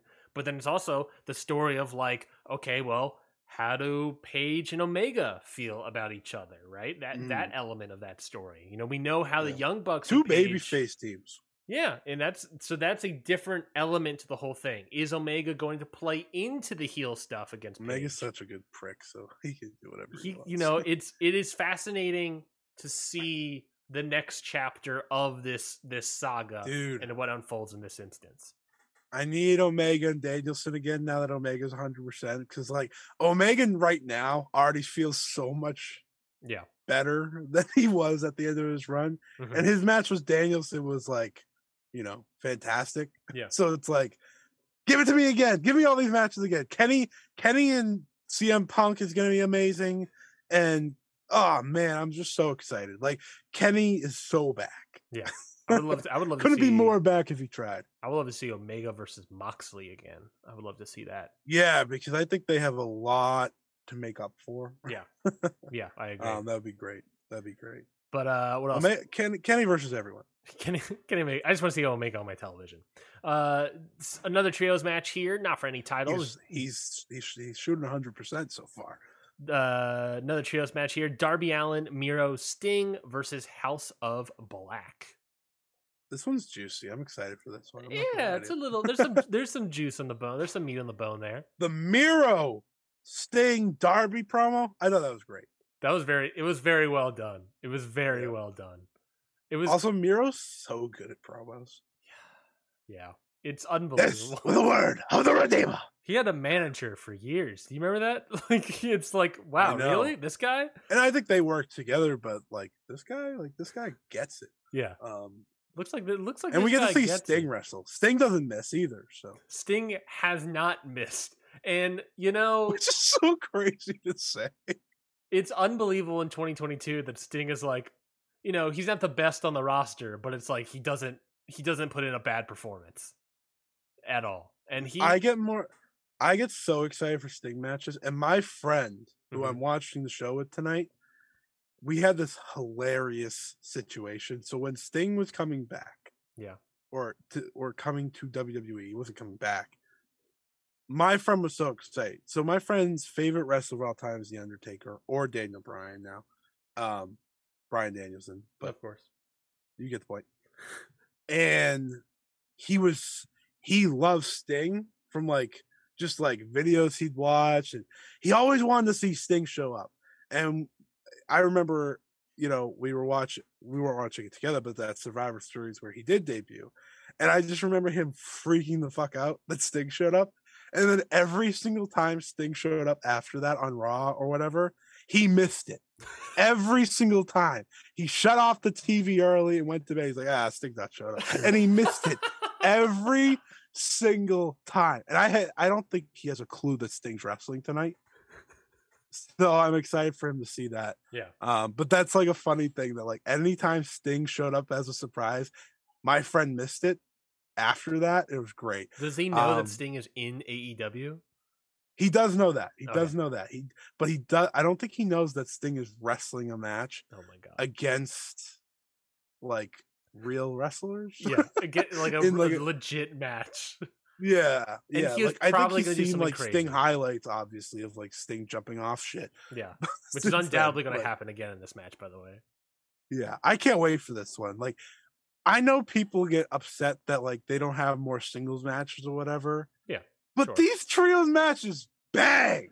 Look, the reason Sting is in trios matches and in tag teams is because he's also a geriatric old man. Let's be real here, right? Let's do CM Punk versus Sting. Yeah, that would be a great, fantastic match. But whoever doesn't like that, cry to your fucking mother. I don't care. That's Scotty's classic phrase. Imagine heel CM Punk versus Sting. Yeah, trying to win the world title one more time. If the match may not be an all timer, but the build and everything, The storytelling in the match would be great. It's dude, Tony Khan, just throw the dart at the wall and see what happens. Why not? Why not? I agree with you. I think that would sell pay-per-views. That might sell pay. That would be probably a TV defense ultimately. That's a Grand Slam type defense or a Fighter Fest. Or, yeah, that's Quake by the Lake. Quake by the Lake defense. Big ratings. Go for the big rating spot because you're gonna sell your paper. Ooh, that's a Winter is Coming main event. That's a good call. Because that's where he debuted too. Yeah, that's that defense. That'd be sick. But that should be good. I don't think they're gonna do that, but that'd be great. No, I don't have an opinion on who should win this trios match. Probably House of Black. I mean, yeah, based off of what we've been. Yeah, you know. I would imagine House of Black. Maybe it would be okay if Sting and Darby lost the match together. I agree. We kind of already reviewed this but we now actually have match participants, so I think it's better to review this now. Yeah, I would say so. The Casino Ladder match: Claudio Castagnoli, Rey Fenix, Andrade, Rush, Penta, Wheeler Yuta, Dante Martin, and the Joker. Not from Batman, but the casual Joker. So what are your thoughts on this match? And then who do you think is going to win, and why is it the Joker, and who is the Joker? They've never had a better shot at a great ladder match in AEW than they do with this one. Well, I mean, they also remember the one where Adam Page came back, that Casino Ladder. That was a great one. That was a great one. That was a good one. That was great. That's the best one. Yeah. But you look at these participants, and you think of Insanity, and you think of Rey Fenix and Dante Martin, and even Andrade. That's psycho. Andrade might be a little bigger and like more muscular nowadays, but he's a psycho. Mm-hmm. And throw in Yuta, and you have that Fatal 4-Way, which was really good. And you have Claudio, who's probably gonna just destroy someone with a European uppercut, and Rush, who's been fantastic since he's come to AEW. This is the best Rush I've ever seen. It's unbelievable. I think people need to recognize how great Rush has been in AEW because he's been controlled. Yes, and he's probably getting a nice paycheck. Yes. He's like, you know what? I don't care if I win. Like, I'll just have great matches. I've been super negative about Rush for a while now, and him in AEW is like, okay, this guy's. I can see what people saw in him. I get it. I finally get it. But yeah, it's gonna be great. But who is the Joker? Ryan? Who is the Joker? Obviously, there's rumors about Adam Cole being healthy again. There's rumors that MJF is returning to the company soon. Dude, MJF needs to come back within the next month, or I'm gonna be pissed. Every time other contenders, every time there's a mystery person at AEW right now, everyone thinks Bray Wyatt. Because did someone start a rumor about Kota Ibushi? Is that what I saw? Yes, but based on the evidence that Ibushi is coming to America soon for shoulder stuff and the idea of it's not Kota Ibushi. Well, the other it's the idea of the hint of Tony Khan saying that what was the specific wording on? I don't know. He says a lot of things, dude. It's hard to keep track. Let me see if I can find that specific wording. The roster's strength will be at 100%. There's very specific wording. So there was that maybe that hints Kota Ibushi. Maybe the idea of like, hey Rocky, you have any other guys from New Japan? Kota Ibushi versus Jon Moxley at Grand Slam sounds pretty good to me. Or Punk also sounds pretty good to me. There's also the idea of maybe Ospreay's not going to be there because of New Japan. No, Ospreay can be there because of New Japan. Yes. He's not there yet. He's not there. He said he's done with AEW, but he could be lying. He could be the Joker. So I think those are... Oh, shit. I forgot what to talk about earlier. What? Sorry. After this, we need to talk about Ospreay and Omega one more time. Sure. I just remembered my main point of why I wanted to talk about it. But Joker, I think it'll be Adam Cole. Mm-hmm. I think that's a safe bet. I don't know how you have MJF return. I think post world title match. The challenge is that you and I both believe, and I think it's a solid thought, that the winner of this will be challenging Punk or Moxley at Grand Slam. So it's Grand Slam. You obviously want a good ratings thing, but it's also one of the bigger arenas you go for, 20,000 seats, right? They're biggest, right? Yeah, it's one of They do. I think so. So it's definitely something you were going to try to get your biggest. Last year you did a dream match. Punk versus MJF will definitely sell tickets, but will it sell enough? Is Punk Cole enough of a dream match? It doesn't really have any build. It's is No, Cole but it is a world Moxley title match. is a world title, so there's that.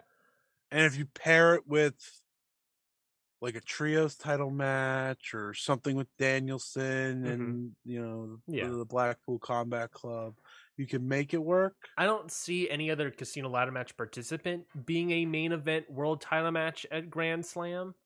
Yeah, I think they should do Danielson versus Shingo at Grand Slam. That would be great. That would be pretty good. He's gonna be in the U.S. the week before. Mm-hmm. So and I'll raise you this. You this special guest referee Tatsumi Fujinami. Thought about that? Huh? Thought about that? Why not? No, I did not think about that. Sorry. I personally, why not? Personally, I think if they're not doing a dream match, which I don't know what that dream match would be, in this instance, and like a Danielson Omega level, and being a world title match, unless they do another match that is the main event if they timed it right, which they didn't. So this isn't gonna happen. Perfect. But Great start.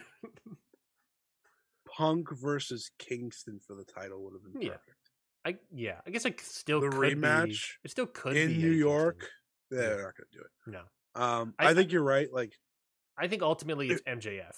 Ultimately, for me, dude, I don't know what we're doing with MJF. I could see MJF come back after that main event. Yeah, me too. Potentially too. Or cost Punk the win. Yeah, I could see that. In which case, then I have no idea who John Moxley would be facing. The next main event, MJF's got to come back in the next month.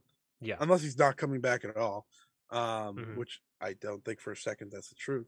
So, yeah, I don't know. I guess that's the fun of this, that they have all this excitement that we could talk about this. Joker, though, if it's Adam Cole, I don't think he should win. Then who do you think should win? The problem is you play the Grand Slam game, and then it should be Adam Cole because no one else is big enough. Well, so that plays the idea is that in your theory right now, it sounds like you're sort of going with MJF costing Punk and Moxley retaining, right? Which, by the way, that match. No.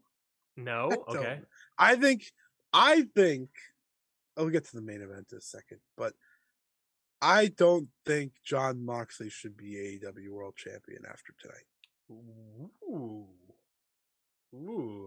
There's so much more story with CM Punk as the champion. And I understand I'm a CM Punk diehard here, but I'm not saying it as that. I think there's a lot of story to still go through with Punk as champion. Yeah. Yeah, no, I agree to that. And I kind of love the idea of MJF having to be AEW's savior from a heel CM Punk. That would be wild. That's a wild idea. It would be crazy, but it would work. Yeah. I don't know. I just want the CM Punk low blow tonight to win. I think ultimately he is Chicago. We can't forget we are Chicago. I think ultimately, and John Alba's in Chicago. Where's John Alba? He tweeted, "I am Chicago. I am in you" or something the other day, and I laughed. Thinking to the CM Punk. I think ultimately, if the match to me that would sell the most tickets and stuff for a Grand Slam is probably MJF versus Punk, for sure, for the world title, and then that could be MJF winning the world title. That'd be crazy. That'd be a lot of hot potato with your title, but I don't think it would be that bad. Yeah. I don't know. It's a tough one. I have no idea. It's a tough one. Is this our what match were we talking? Oh, we were talking about the Joker and stuff. Yeah. We got a lot of stuff. It's been an hour. Do you think it's MJF? I think it's MJF. I think it's MJF and he's winning. I think it'll be Dante Martin. Adam Cole. I think it's going to be Luther, and he will be the Joker, and he will win the title. I think it will be Sasha Banks. Woohoo! I like that. They would be so lucky to get Sasha Banks in that match. I think it's going to be Onita, and he's going to win. I think it's going to be Fabi Apache because she just left AAA. Anyone else? Anyone else we could add? I think it's gonna be Glenn Gerbetti or whatever, the Disco Inferno. I think it's gonna be Hiroshi Tanahashi. Whoa, that's pretty good. Okay, you want to go back to your Ospreay Omega take? Oh yes. So during that match, there were dual chants of "Let's Go" or "Omega." Mm-hmm. Will they were going back and forth. Mm-hmm. Will Ospreay has 4 matches or 5 in AEW. Yeah, and he's getting dual chants with Kenny Omega. In Chicago, when we got into created a curve and all this other stuff. I guess, but come on, man. It's also what's also unbelievable about that is that they haven't explained who Will Ospreay is yet in this company, right? I mean, they no, and I think this guy has done exactly what I expected him to when I said he was going to be the guy at AEW all the time. He has 6 matches. 6 matches if you count the Forbidden Door show. Has Will Ospreay become the get from New Japan for AEW? Is he now the get? Even with Kazuchika Okada in conversation and Tetsuya Naito, I think he's the guy that you get to pick anyone. They're gonna pick him 9 times out of 10. I would. I think he is arguable wrestler of the year. I think he's arguable. Is he the wrestler of New Japan? This year? That's a thinker. Yeah. He's easily the wrestler of the year, but he has Sorry, Okada diehards. Well, I'm saying that only because Ospreay also has the breadth of AEW, Rev Pro, all the indie stuff as well. Yeah. But just for New Japan, then it's probably still Okada. Yeah, I would have to think about that one, but it's an interesting thing though. It's I think I just want to bring that up because I was shocked that there were people against Omega at all for Ospreay. And it was 50-50. It's he's an unbelievable work rate guy, and he can. I know people hate him. I get why. But that shirt that he came out with this week was brilliant. Yeah, the Bruv shirt. I laughed for a full minute. I was like, that is. Listen, his whole the merch thing that we had to deal with, the Kevin Nash shit and the Kenny Omega and all that. Mm-hmm. I couldn't stop laughing because I was like, that shirt's probably gonna sell very well. Yeah, it's just bruv. Just bruv. Yeah, wrestling. That's really good. Wrestling, baby. Another match announced: Pac versus Kip Sabian for the All Atlantic title. Kind of thought this was what was going to happen, and it all officially got announced. Pac should win this. It's disappointing because Pac should win this, but Kip Sabian almost needs a little bit of a rub. Ultimately, he just needs to look really good. It's Kip Sabian. He doesn't have the best track record of being a really, really great wrestler. I think he's a solid guy, but So, I specifically tweeted this out for this show. So, I did what's everyone most excited for on the AEW All Out card? Mm-hmm. Because I wanted to see. Obviously, you get the main event, you get the trios finals. Yeah, you got 15 matches to pick from. And I've seen a lot. I've seen a lot of trios finals. Obviously, I've seen world title match, of course, but there is a lot of Hobbs versus Starks. Mm-hmm. Mm-hmm. There's FTR and Wardlow. Mm-hmm. Jade and Athena. Yeah. But I've seen some Pac and Kip Sabian, and I think that's very cool. I think it's very cool that in a show where you're getting Jericho and Danielson, the Elite versus Hangman and his buddies, a women's match where you'll have a new interim women's champion, a Sting match, all these matches that people are giving this match, which is on the pre-show, some love and care. I think that's very nice. I'm happy for them because, like you said, Kip Sabian's he just needs to have a good showing. Yeah. Oh my God. I was going through this and I actually found a Christian Jungle Boy. I did not think anyone give a shit. So that's shocking. That's one. It's one out of 47 responses. It's one. Can we shout them out? I already got away from it, so no. I don't think they followed me. Sorry, whoever that person is. But hey, good for you. Well, I would shout them out, but I disagree. So, anyways, I'm more excited for Hook versus Angelo Parker than I am for that match. Maybe that's a me problem. But we're getting Eddie Kingston and Tomohiro Ishii tonight. Yeah, and there's a lot of on matches the pre-show. Excited about. There's a lot of matches. But Kip Sabian and Pac is a very interesting one to me. I think Pac should win, but I'm happy Kip Sabian's return match is on a pay-per-view. Even if it's 0 hour, it's still on a pay-per-view. I agree. You kind of already mentioned it. Hook versus Angelo Parker for the FTW title match. They really should have done Matt Menard. No offense to Angelo Parker, but just for the comedy, they should have did that. I agree. Maybe they're saving that for Grand Slam. Now we're talking, baby.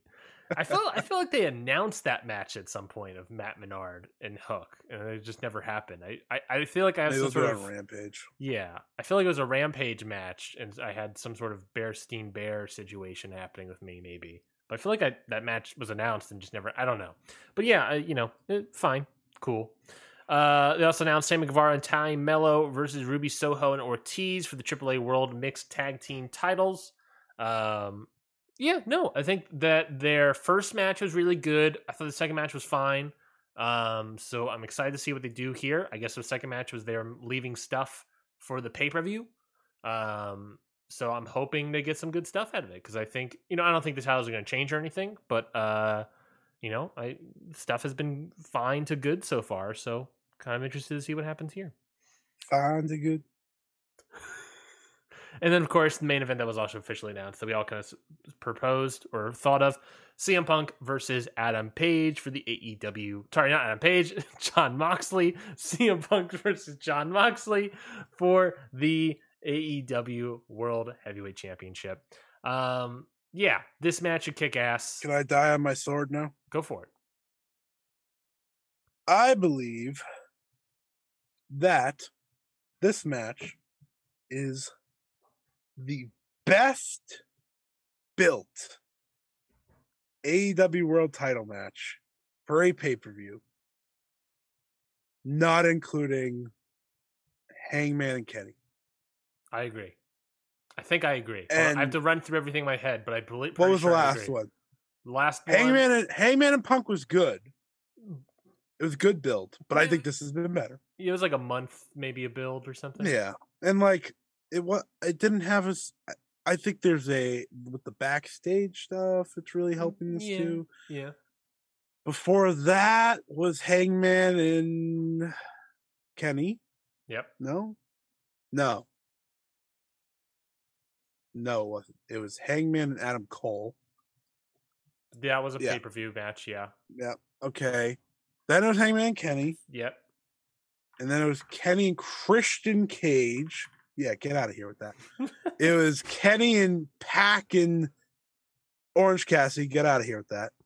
It was Kenny and Jon Moxley and their firework extravaganza. Get out of here with that. Get out of here with that.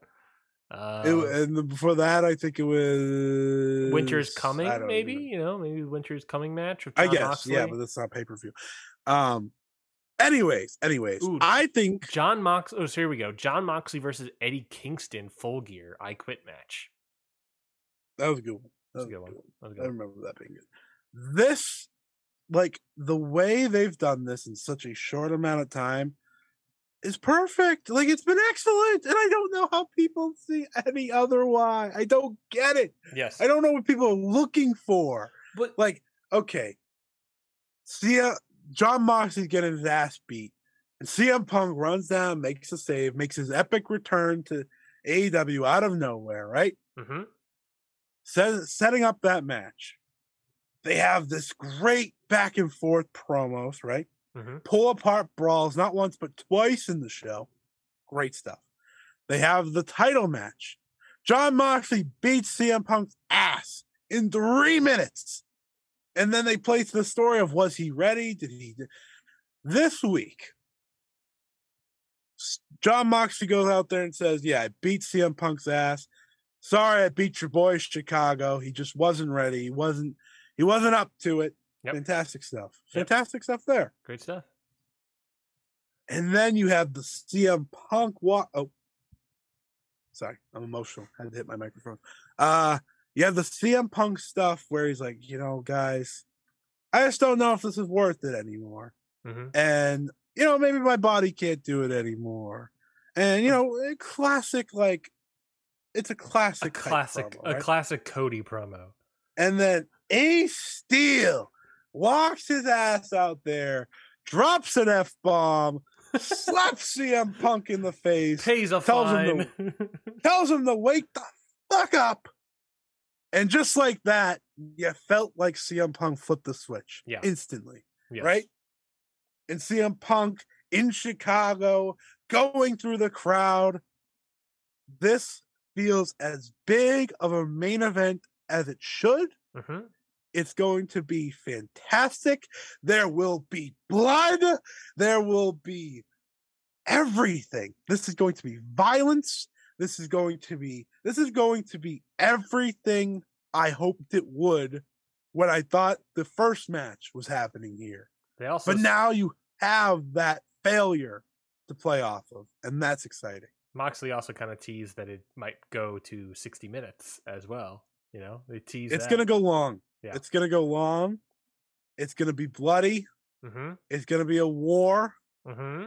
It has, and they tell such great stories that it should be everything a world title main event should be. But Scotty, what are you talking about? This build can't be all time. It's only a 2-week build. What are you talking about? It can't be a good build if it's 2 weeks. So funny because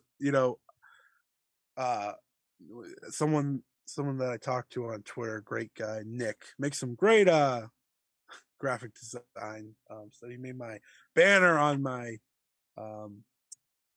Twitter, and he's just fantastic at that stuff, and he's very nice and whatnot. And he said, when I said that this match was perfectly built, it feels as big as it should. Mm-hmm. He said, rare, wrong opinion from Scotty. And I said, I disagree, obviously. Yeah. And I see where some people are coming from, but I don't get it. I don't get it. Everyone can have their own opinion, but I think this feels just as big as it should. I fundamentally disagree with the idea that this is a 2-week build. I do too. It's been a multi-month build. This is the build of CM Punk's run. Yeah, the build of this includes Punk getting injured and Moxley being interim champion because Moxley being the guy. And why does it include that? Is because when they had the match back, Punk got destroyed and couldn't wrestle because of his foot. And Moxley, who's been training and wrestling constantly for the past couple months, defending his title against top guys or top mid-card guys, put him away in 3 minutes and brought it into the story as well. That is included in this build. This is not a 2-week build, folks. This is a multi-month build from the summer. Yes, I get it. It's not your classic build or anything like that. And they really put all the pieces together in the last 2 weeks. But ultimately, all of that is included in this build. And it's even included in the match because we don't know if Punk's foot is 100%. Right. We're going into this and we're going to be like, this could go 2 minutes. It could go 60. Yeah. That's awesome. That's exciting. Yeah. And to just back up why I think this is great, Jon Moxley couldn't beat Mance Warner in 10 minutes. Yeah. Mance Warner, a guy that doesn't work for this company, a guy that has one match in this company on TV. A guy that re-signed with MLW despite dogging on it. but he beat CM Punk. Yeah. In 3 minutes. Yeah. Right? There's just so much that goes into this. I can't wait for this I see match. I see what you're saying. Yeah. It took him 10 minutes to beat a guy that's just an indie scrub, but it took him 3 minutes to beat Punk. That really goes to show how down Punk is. Oh, interesting. Yeah. No, that's a great point. Yeah, no, they're killing it with this build. I'm telling you, man. It's right there. Like, it's right there, folks. Just I understand. I understand we're not spelling it all out or anything like that. Or like I said, I can concede the idea that they're putting it all together in the past 2 weeks. I get that, but at the same time, it's all there. This whole summer has been the build to this match. That's really what this has been. And this whole summer, you know, if Moxley won the title 2 weeks and then defended it a bunch or whatever, then I get being a 2-week build. But one of the reasons we're excited about this match is because Moxley's been champion for all summer long and put on great matches. Mm-hmm. That's part of it. That's part of it. And CM Punk, his best match so far in AEW for me has either been... It's probably been the Eddie Kingston match, honestly. I loved that match. That match was... Because it fits what CM Punk does in the fact that he's great at these wars with people, these emotional, fought out wars. And that one was it was only like 10 minutes or something crazy. Yeah. Or the MJF stuff. The MJF stuff's been match was... CM Punk's best overall stuff. Yes. I think the Kingston one was that was really short too, but it was great and it left an impact. And do you know who Eddie Kingston fights a lot like? Jon Moxley. I have a lot of hope here that this should be nothing but great. And I can't wait. What a pay-per-view, man. Where was that Eddie Kingston match? Full Gear. Full Gear? Okay. All right. You know. I think that was the match of the night, in a night where the Kenny Omega Hangman Page match was the biggest match in AEW history to that point. Remember that during that match CM Punk got booed? I do. I also remember that Eddie Kingston knocked his lights out to start the match. It was awesome. Yeah. I just wonder. That shit was great. He could be booed. Well, they're in Chicago, so he has a little help tonight. But you never know. Moxley tried to play the heel on TV this week. But that doesn't mean shit for tonight.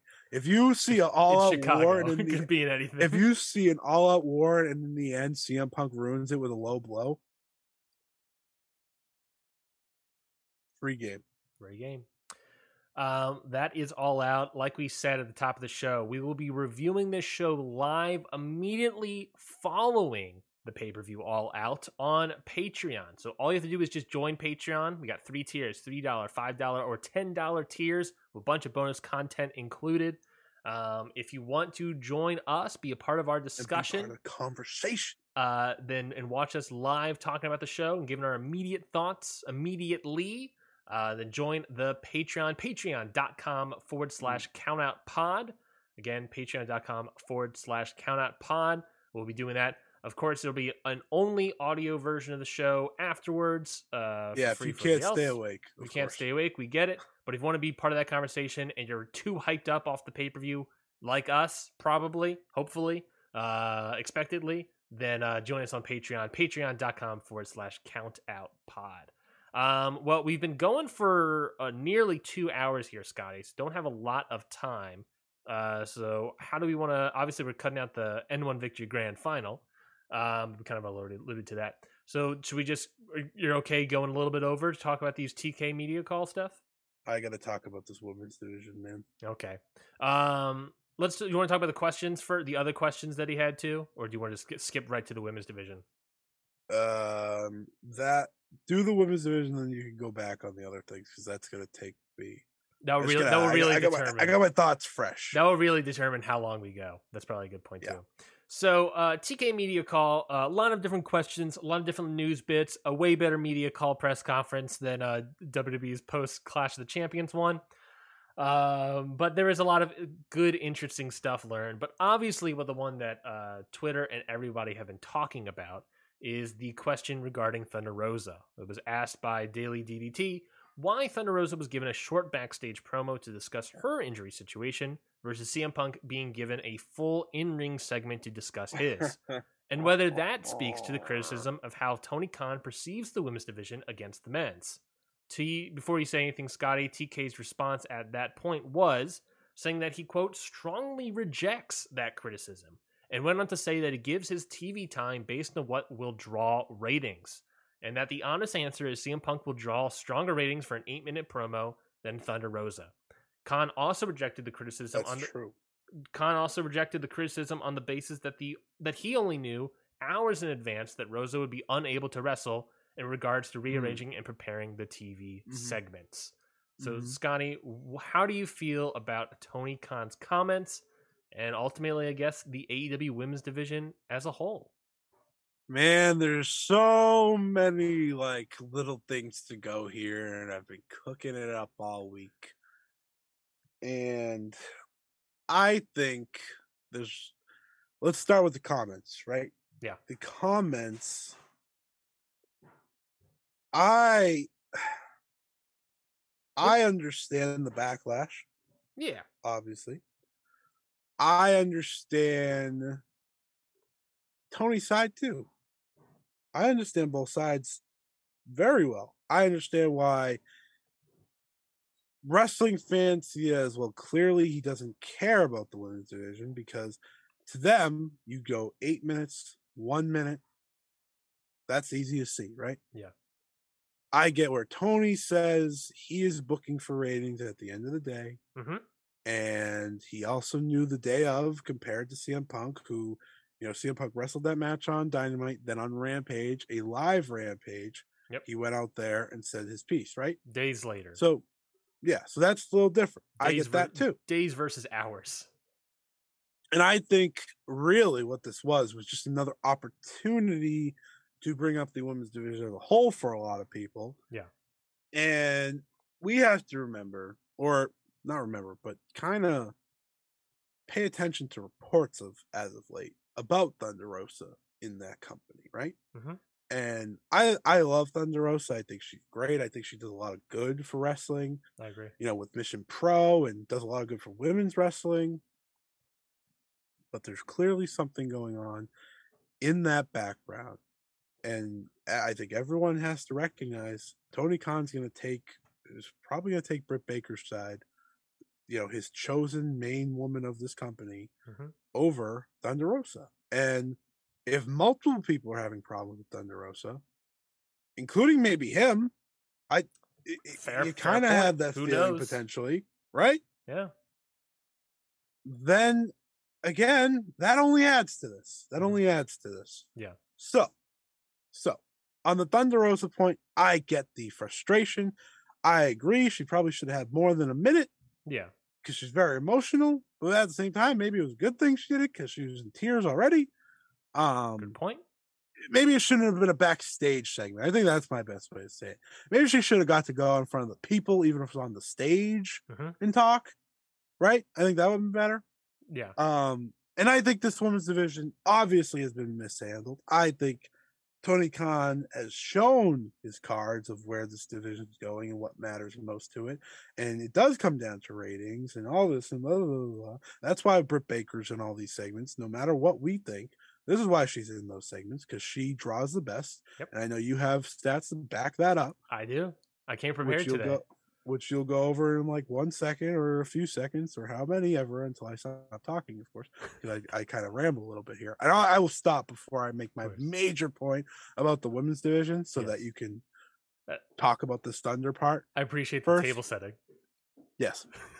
But my main point here is that I understand both sides. I understand why Tony Khan does what he does. But everyone needs to remember, Tony Khan grew up an ECW fan, a Ring of Honor fan, and a New Japan fan. Plus a great respect for old school territories as well. Yes. Yeah. And if everyone saw that, that video of him this week talking about old women's wrestling and the Jumping Bomb Angels and, all Japan women's wrestling without naming anyone. Conspicuous by the absence. it was a little hard to fully know if he was, like, don't get me wrong, he's probably watched some All Japan's women's matches, Sure. but like it took like just name dropping Aja Kong or Akira Hokuto or like someone for people to be like, okay, fine. You could maybe make an argument he was a casual Joshi fan growing up. Yeah, it was also hard to find the tapes back then, whatever. Yeah, whatever. Sure. Found those New Japan tapes though. But you have to recognize, well, of course you did. Found those All Japan. You have to recognize what kind of wrestling fan he was growing up. Yeah. And all those promotions have something very similar. It's that women's wrestling was not prominent. No. At all. Now, does that excuse it? No. No. It doesn't. But you have to understand what's most important to him and his booking and where he wants to go. And I talked to someone about this week that, it's tough because at that opening AEW press conference, they promised a great women's division, great women's wrestling. We're going to make it important, yada, yada, yada. You got to remember the person that was telling that, people. Yeah. She's not here anymore. And I'm not saying Brandy Rose is the end all be all for this women's. I'm not saying that at all. Yes. Yeah. But she's the one that was saying that. Mm-hmm. That wasn't Tony Khan saying that. That was Brandy Rhodes saying that. Mm-hmm. Right? So that's important. I think that's very important. And there are splashes of good in this women's division from time to time. I even thought the tag match on this week, while it wasn't as good as the last tag match they did between these two and, replace Shida with Thunder Rosa. Yeah. It was still good. It's still solid. Still very good. And right. And you have the women's matches on Rampage, which more so rather than not, for a while they were really delivering. Mm-hmm. And you had a really solid 7-minute title match on Dark Elevation this week in the main event between Shida and Emi Sakura. Really good. So it's like there are parts here to make this work, but to the Thunder Rosa conversation, you have to remember all the reports that have come out about Thunder Rosa. You have to understand the day of situation with Thunder Rosa. You have to understand how Tony thinks. And then on the other side, with the fans, you also have to understand where they come from with the CM Punk Thunder Rosa thing. My whole thing is she should have got to do more than a backstage segment. Totally I think saying it in the ring would have worked, even if it's a minute or two. Yeah, it's just it's still better in that way. Yeah, right. So yeah, that's kind of how I look at it. She's still very over. Like Thunder Rosa's over, even if the backstage politics and whatnot aren't working. She's over, right? So sure, I get it from both sides, but my bigger problem with the women's division. But hit them with the stats, Ryan. Yeah, so I spent this last week looking at the ratings because, like Tony Khan says, he bases it off of the ratings, right? And the immediate thing I have to say to that is, well, I think people can agree to this, is that that does create a little bit of a chicken egg situation. Which came first? Obviously the talk about the women's division placement on cards and it being in spots of where it's generally going to get less ratings in terms of the time slots and all that stuff. Is that something that Tony Khan did, knowing, purposely to bog down the women's division and get less ratings and that, or conversely, is it he was putting the women's division slot there, no one was watching the women's division, and so he just kind of kept it there because it didn't matter, right? Which came first? That's the tough part. And I necessarily can't answer that question right here. But we do know, Scotty, that there is a track record of viewers tuning into women's wrestling, not just in AEW, but in other companies. Go to any live show, which match was classically the bathroom break? The women's match. Going back to last year, and it was a whole conversation. We didn't have it on this show, I don't believe, but it was a whole conversation with Empower for NWA. Empower 1, a show that was promoted on 2 TV programs, promoted across 3 promotions, had a lot of coverage by all these people for months, right? it was a flop financially. No one showed up for it. So we have a track record suggesting that people No do shut not up for NWA 74 or whatever either. That's also true. That's also true. Well, people showed up for ticket sales, right? But Right. no one showed up, bought the pay-per-view for Empower. Mhm. And that was a huge disappointment and part of the reason why they didn't do a second one, right? So there is a precedent saying that it is a little bit that.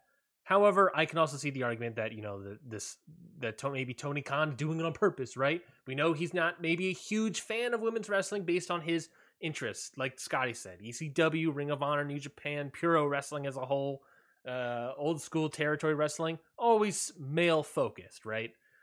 You know, I can see that argument. I think it's there's a tiny amount of stretching personally, but I can see that argument. I think it's kind of, this is the idea and this is the evidence I have to substantiate my idea, and I'm really going for the idea first. So I think there's that. So we went into it. I spent the past week looking into it. So he said that he bases it off of ratings, right? So what I did is I went to the old WrestleNomics because they put it all together quite easily, and I looked at what they had. Only Dynamite. I didn't look at ratings for Rampage. One, because Rampage didn't start until a bit, I believe. Maybe, I don't remember. But then also because I didn't group them with Dynamite's ratings because obviously Rampage is way down, so it would offset some stuff. So that would have to be a separate thing another day. Basically, what I did was from December of 2021 to today, or I guess August of 2022, barring the last ones because I didn't have those at the time. And so what I did was I broke it down not by men's division or women's division. I broke it down more divisionally. So I have the ratings of the wrestlers holding the world titles, the women's titles, the TNT titles, etc., etc., etc. So from December to August for the world title, we got Adam Page, we got CM Punk, we got Jon Moxley, and a kind of a transfer of all that stuff. We got the women's title, we have Britt Baker, then Thunder Rosa. TNT title, Sammy Guevara, Scorpio Sky, Wardlow. Tag teams, Lucha Bros, Jurassic Express, Young Bucks, Swerve in Our Glory, yada, yada, yada. The other ones, you know, there's only one person holding a title, or, you know, it's whatever. So really what we're looking at is tag teams, TNT, mid-card title, women's title, and world title. I tweeted out at CountOutPod, is a women's title on par with a world title or a mid-card / tag team title? I wanted to gauge your guys' thoughts on that. Do you see a women's title on par with the world title, or do you see it on par with the mid-card tag team title? 2/3 of that poll came back as on par with the world title, right? So what that tells me is that there is a greater portion of fans that when they see the women's title, they think of it as on par with the world's title. Now, do the ratings reflect that? And if Tony's basing off the ratings, do the ratings reflect that the women's title is on par with the world title? The answer, and I think this might not come as a surprise, Scotty, is undoubtedly no. It is nowhere close to the world title. If you take the average key demo rating, the better the moneymaker, right? For December to August, that average number is 483,000 people. For women's title, that's 450. That's a 7% difference. The men's title gets 7% more people than the women's title. For P2, another good number, the men's title gets over 1 million people on average from December to August. The women's title, a little over 900,000. That's a 10% increase. That's 10% more viewers for the world's title. In that scale. So it's way bigger. It's a way bigger difference. But let's compare it to the mid-card title, right? The women's title to the TNT title. Same exact key demo number at 450. In fact, the tag team title has also the same exact key demo average at 450. It is nearly identical, on par with the mid-card and tag team divisions.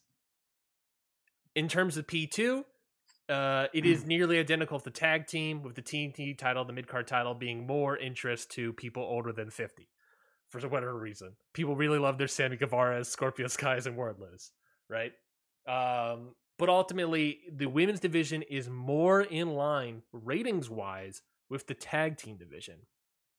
If you wanted to break it down even more, Thunder Rosa at one point in time, Britt Baker was never the lead person in any month in any rating scale.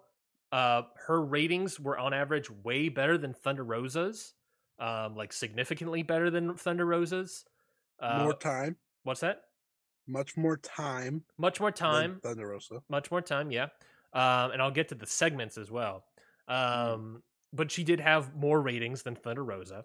Sure. Thunder Rosa did have a great key demo draw in March of 2022, which maybe that's a point to placement of card and everything, because March of 2022 we can all remember as the main event being Thunder Rosa versus Britt Baker, St. Patty's Day Slam. However, I'll just say this here, Britt Baker was also a bigger ratings draw than Thunder Rosa. That match also had Britt Baker in it. And after that, and then in May, June, July, of August, Thunder Rosa's ratings dropped. So maybe that's also another aspect. Also, there's also the aspect that this is only Dynamite's ratings. So for instance, apparently Thunder Rosa was never on Dynamite in April. I don't have any ratings for her of April on Dynamite. She could have been on Rampage, and maybe that's part of it. But maybe another reason why her ratings dropped on Dynamite is because she wasn't there for an entire month, right? That stinks. But otherwise, Baker was a way bigger draw. Sure. So basically, the women's division is comparable to the tag team division, which I had this whole conversation with my fiance about it because what's interesting about it is the segment time. That's a big thing people have, right? A big issue is that the women aren't getting enough time to showcase themselves, which is a great point I agree with.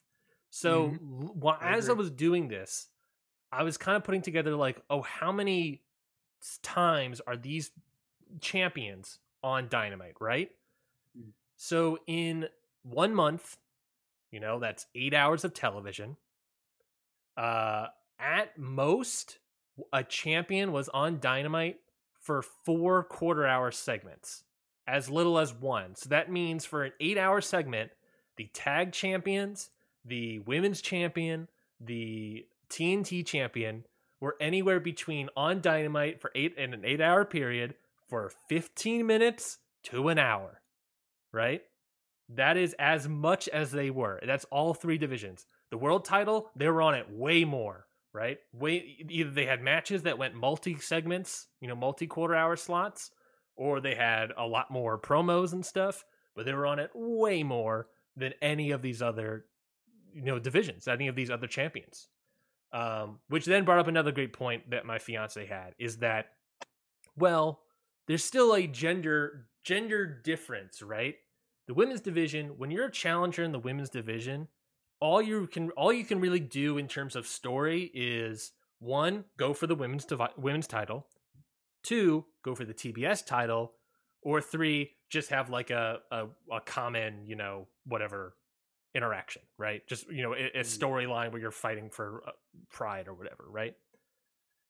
In the men's division, you have multiple instances to a greater ability to be on television. You can be for the world title, for the mid-card title, in a tag team with someone else. You can fight for the AEW All-Atlantic, now the Trios titles, FTW title. You have a greater ability to fight for it, which is a great point, right? It's very valid.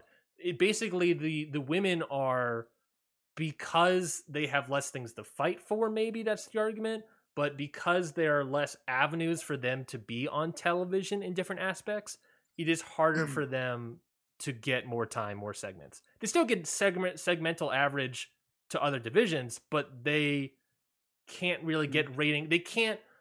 A tag team wrestler can go off and fight for the mid-card title and bring whatever ratings they get from that division back into the tag team division, right? That makes sense, to go into another room and bring stuff back. Sure. The women's are kind of just stuck in 3 lanes while the men can go wherever the hell they want, right?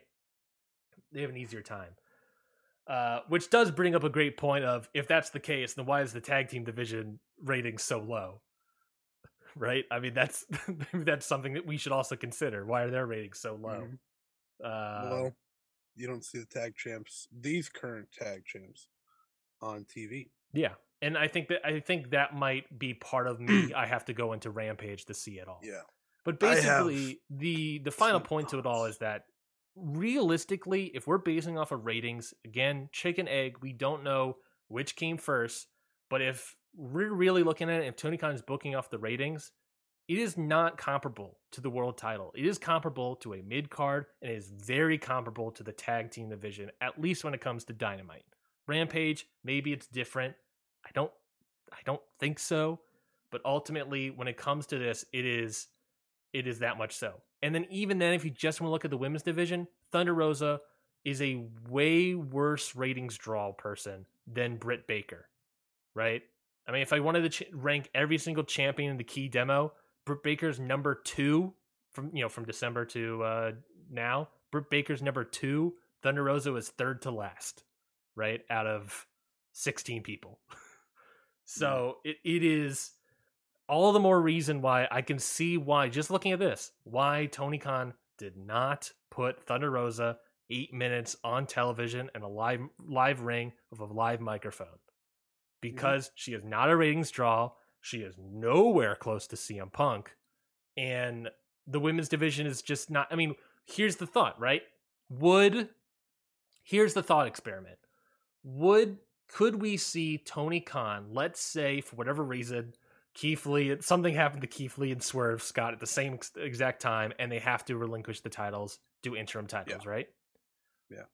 Do you think Tony Khan would put them on a live microphone in a ring or have them do a backstage promo on Dynamite? That's the backstage promo. That's the thought experiment. And like you said, and I'm trying to say without ratings in the brain, right? What do we think? What do we think? Do we think we would have that? That's what we should really be talking about. What if it were the Young Bucks? That's another great point. What if it's Young Bucks? They would be out in the ring. They would probably be out in the ring. Now, which is interesting though, is that when they were champions, their ratings as champions on Dynamite were really bad. But they had also a lot of promo segments, and they only had 2 matches as champions on Dynamite. Yeah. So that's that. Here's okay. So now we're on to the division talk, right? And I think you highlighted something really good there. AEW, and this is a topic we discussed 2-3 months ago. AEW doesn't book all their titles well. It's just they don't, and they have a lot of them, so it's kind of hard. But they don't. They book the world title most important, right? Yep. And it's the world title. That's what you expect. Mm-hmm. But after that, it's hit or miss, right? And this is how Tony Khan books. He has his group here, right, of talent that people want to see. Yep. No matter if there's a title involved or not. CM Punk, Jon Moxley, MJF, Chris Jericho, Bryan Danielson, Blackpool Combat Club as a whole, really. Kenny Omega. Right? Kenny Omega, the Elite. I'll say the Elite, right? Sure. Hangman Page. Even Eddie Kingston, right? Eddie Kingston does really well in terms of just fan interaction and right. Mm-hmm. So put all of them together, right? They're always going to be featured on TV. Yeah, always. Yeah, because they do good ratings, because they are fan favorites, and they get the name value. Plus, they can go into different divisions constantly. Different divisions, and this is where I talk about the women's division. The women's division doesn't have non-title feuds enough. They have some. They have some. But they don't have enough. They had the Shida Deeb one, which was really good, and I think that benefited them both. But then they disappeared, so did it really benefit anyone? That's the game you play, right? Yeah. And that's a complaint that fans have with WWE forever. Yeah. Still probably do, right? Yeah. I don't really know if they do. I'm sure they do. But there was a year where WWE wasted Sasha Banks and Bayley for an entire year. Yep. And that was a problem. Despite Banks still, whenever she was on television, being a huge ratings draw. Yes. And then during the COVID era, who was the face of that entire company? Sasha Banks and Bayley.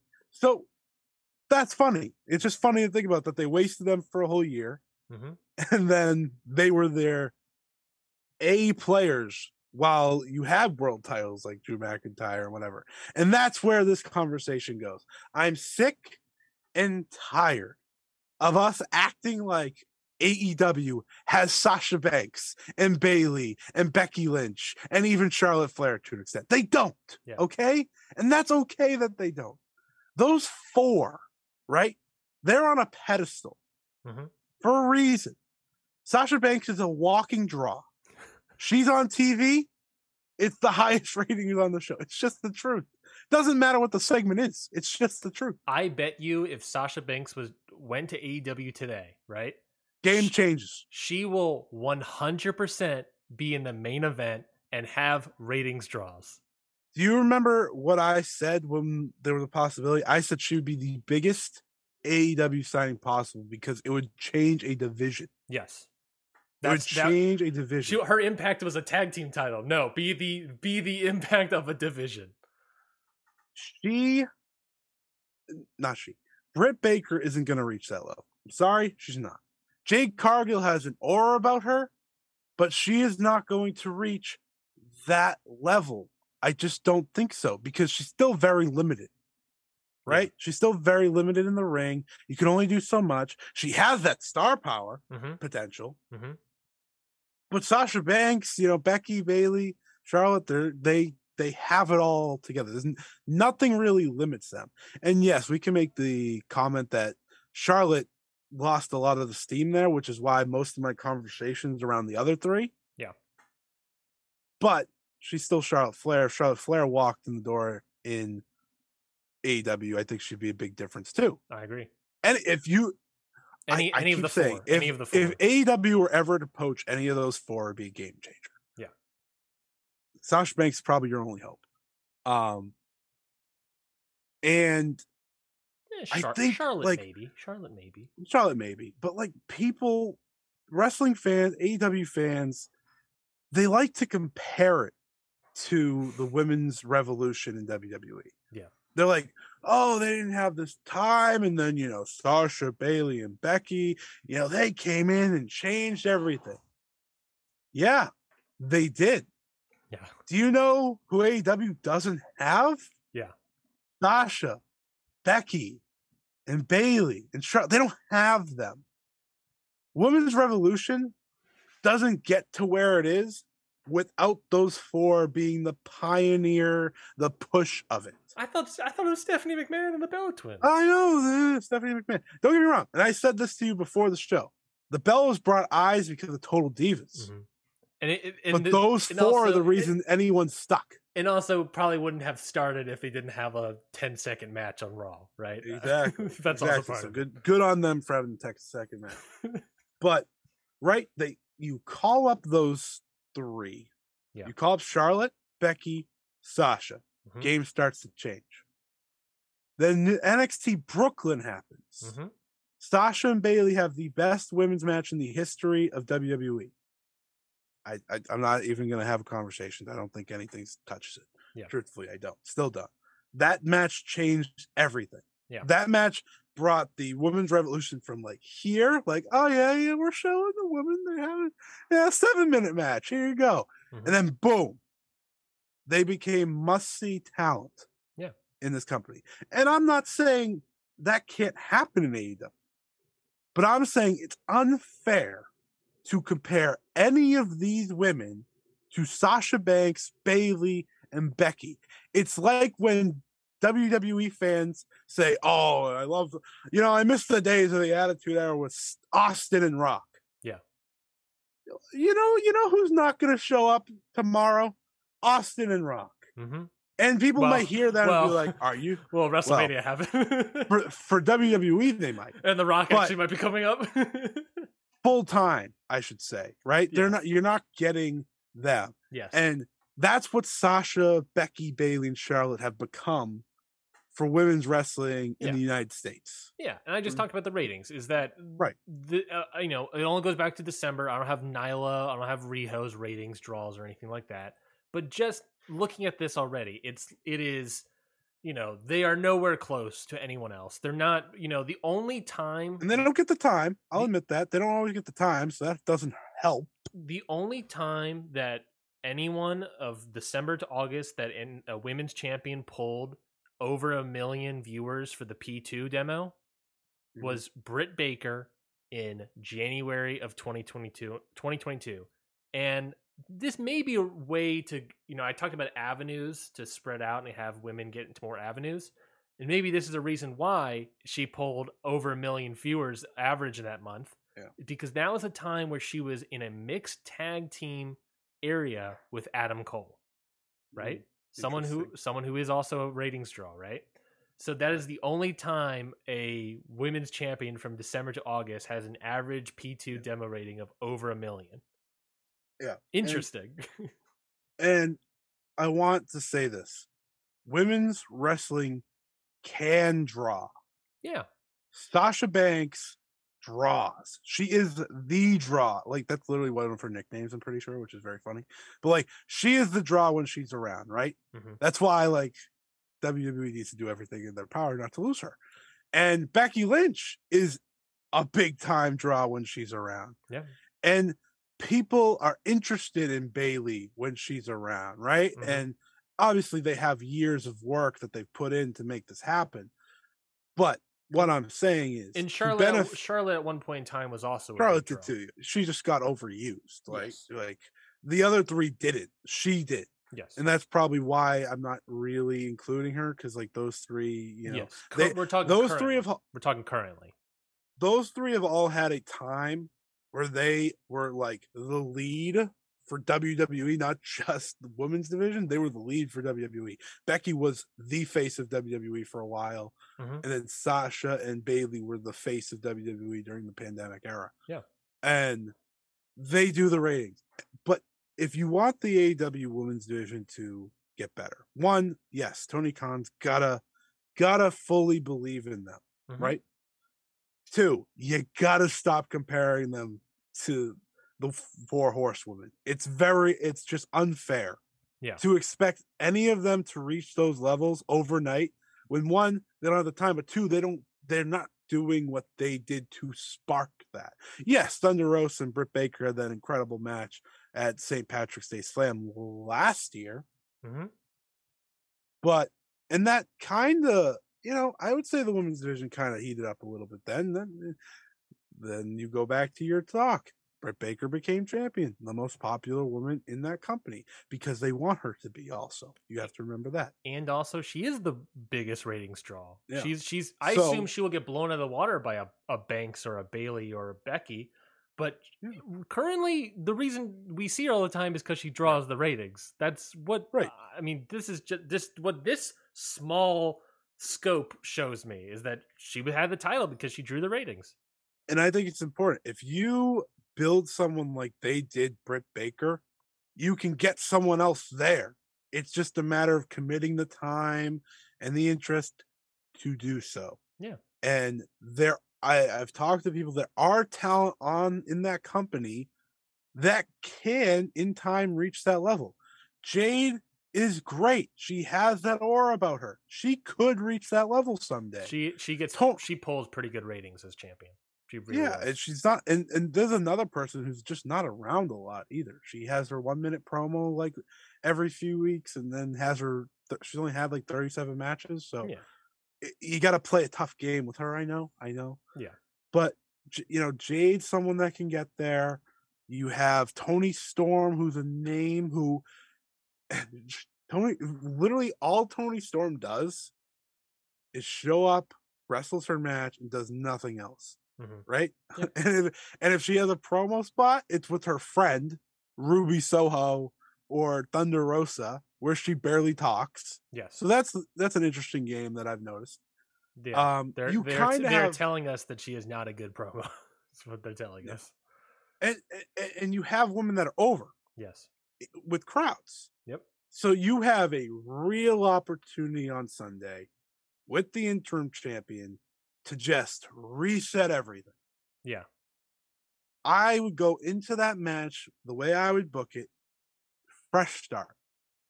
I know it's an interim champion, but it's a fresh start. Sounds like Thunder Rosa is going to be out a while with Yeah. the ruptured discs or whatever. Something bad, something that doesn't sound all too good. Yeah. And, you got Jamie Hayter, who's an interesting case. Can she be that person? I don't know, because you got to let someone ride with it, right? Mm-hmm. You got to let someone ride with it and trust it. You could go to Sheeta, who almost feels new in a lot of ways despite a year-long reign, which is kind of funny. You can go with Tony, someone that obviously has that potential. Or you could go to Britt, and I do think despite her being the draw, Mm-hmm. it would still hurt the division because then you're not building up someone else. So Tony Khan's going to build up more people. That's what he's got to do. He's got to build up more people. Fans got to stop expecting Sasha Banks and Becky Lynch and Bayley out of these people. Both sides need to kind of almost work together to make this women's division something that it can be, because it has parts that work. It has parts that work. I think I agree, is that Tony Khan needs to put more effort into it. I get you're basing off of ratings, but like you said, chicken and the egg, how do you get more ratings? How do you get these people more stars? Obviously you're trying to give them more work and give them more effort and help them get better wrestlers, help them get better on promo skills. How do you do that? Maybe the AAA mixed tag titles might be a good way to do it. Like I said, Britt Baker had a really good rating one month because she was she did wrestle a mixed tag with Adam Cole. Men get more eyes on their wrestling. Maybe you do that for a bit. Maybe that's an idea. But at the same time, a lot of fans have, as we said with that poll, an expectation. A majority of fans have the expectation that the women's wrestler, the women's title, is on the same playing field as the world title. We have to lower those expectations. According to these ratings, it is simply untrue. It is simply untrue for that to be the case. It's on par with the tag division. Are we complaining about the tag division at all? Is anyone saying anything about that? No. Maybe they get the time. They get the time, sure. The tag division gets the time. The champions don't.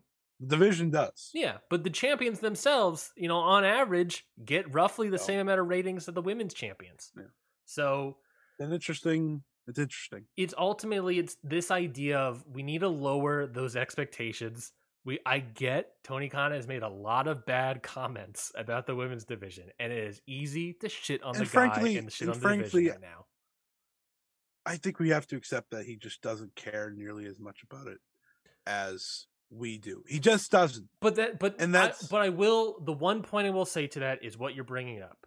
If Tony Khan brings in Sasha Banks, brings in Bayley, brings in Becky Lynch, he will immediately care about the women's division because he will immediately draw ratings. I fully believe that if Sasha Banks came in and became champion, all this stuff, and I'm also, by the way, I'm only chucking champions because presumably they are the biggest drawers. Why else do you have the titles on them? When I did this, why else do they have the titles? But if Sasha Banks comes in as the champion, she will immediately raise that average, right? Yeah. And I immediately think he will put her in spots to do that because she will draw. I don't think he'll be putting her at the 9:30. She's already made though. Yeah, that's also a great point. She is a already made person. None of these other people are obviously not made yet, and that is the bigger point. AEW hasn't brought anyone in, and it's because they haven't really been available. Yeah, that is at the levels of a Danielson, CM Punk, blah blah blah blah blah for the women's division. It's because they're not available. The only person available is Sasha Banks. That's the only one right now, and I don't think she's walking through the door. No. Well, I hope so. If I was Tony Khan, screw MJF. You're bringing in Sasha Banks. I mean, that's true. That's a trade I think you make. Yeah. In a lot of ways, which is kind of weird to say, but again, this whole conversation was to pretty much kind of map out a lot of what I've been seeing for a long time, and it's that you just got to accept AEW doesn't have those three, but you also have to accept that Tony Khan, it's not a division he fully cares about. He's not putting all his energy into it. because he's trying to make money for his company. He's trying to get the ratings. He's trying to do all that. But at the same time, I don't know if he has the patience to build those people up. I would also say that, like, if the women's division were drawing more ratings, he would probably put them in better spots, right? Sure. If they were drawing, 5% more ratings, they would probably be in better spots. It's such a weird game to play. I feel like he obviously would want them to be in a better rating spot. His initial booking for them hurt them a lot. Yeah. I think. I agree. That you have to dig yourself out of a hole. And here's my final example. A hole with people pointing at you and saying you hate women's wrestling. Right? That is the hole, is that he is rocking a hard place he's in. Yeah. And this is my final point. You to build stars, right? You usually need another star to build off of. I guess that's Britt Baker. That's why I'm pitching also mixed tags, right? But here's your problem. You put Daniel Garcia in there with Bryan Danielson. Mm-hmm. His stock, his interest level, it all goes up a lot. Yeah. Who are you going to put Jamie Hayter in there with to bring up her stock? Maybe Britt Baker with a feud between those two, right? Makes sense. That's the way to do it. Yeah. That's a building star moment. Who else has that story? No one, right? See, it's hard to do. It's hard to do that. You can't just take one of your young talents, put them against because Britt Baker's not going to. Here's also the problem. Britt Baker's not going to have a match like Bryan Danielson's going to have. I understand that. Yeah. But there can be a feud that makes it work. And Jamie Hayter is like the only person I can name, because she's the only one that has the story that makes sense for her. It is really hard to do that within the women's division, because there's no I imagine that there aren't like huge differences in ratings draws in the women's division, where in the men's division there are greater differences. It's like, oh yeah, Britt Baker and Jamie Hayter, that can bring up Jamie Hayter's stock, but it's not like Britt Baker is even at Bryan Danielson's stock. If AEW brought in a WWE women's main eventer like they have with the men's roster, game changes. You bring in, we were talking about the Horsewoman, but you bring in Bianca Belair, right? Like you bring in someone like that too, it changes. Asuka maybe, Asuka, I think Asuka could do it too, because Asuka has a big following. She's been champion multiple times. I think she could. It's a limited cast because they still don't have that many because of their own faults. WWE has their own faults, obviously, but they have them, right? Yeah. So, and it plays to what we were talking about at the beginning of the show with the Damage Control, right? They pinned Bianca. Yes, it was Bayley that pinned her, but that group with Dakota Kai and Io Shirai, they gained all their momentum back because they pinned a champion that feels that big. Correct. So again, there's so many waves that they have to go through. This division isn't dead in the terms of it has no shot. No, I fully believe that Tony Khan wants this to be a ratings draw. Why would he not want it to be? It's his company. He wants the money. And I think the Fatal 4-Way, you can check off a lot of boxes to make this women's division get some momentum. Mm-hmm. I tweeted this a few weeks ago. Toni Storm wins. That was your original plan. Yep. Just go with it. Don't shake it up.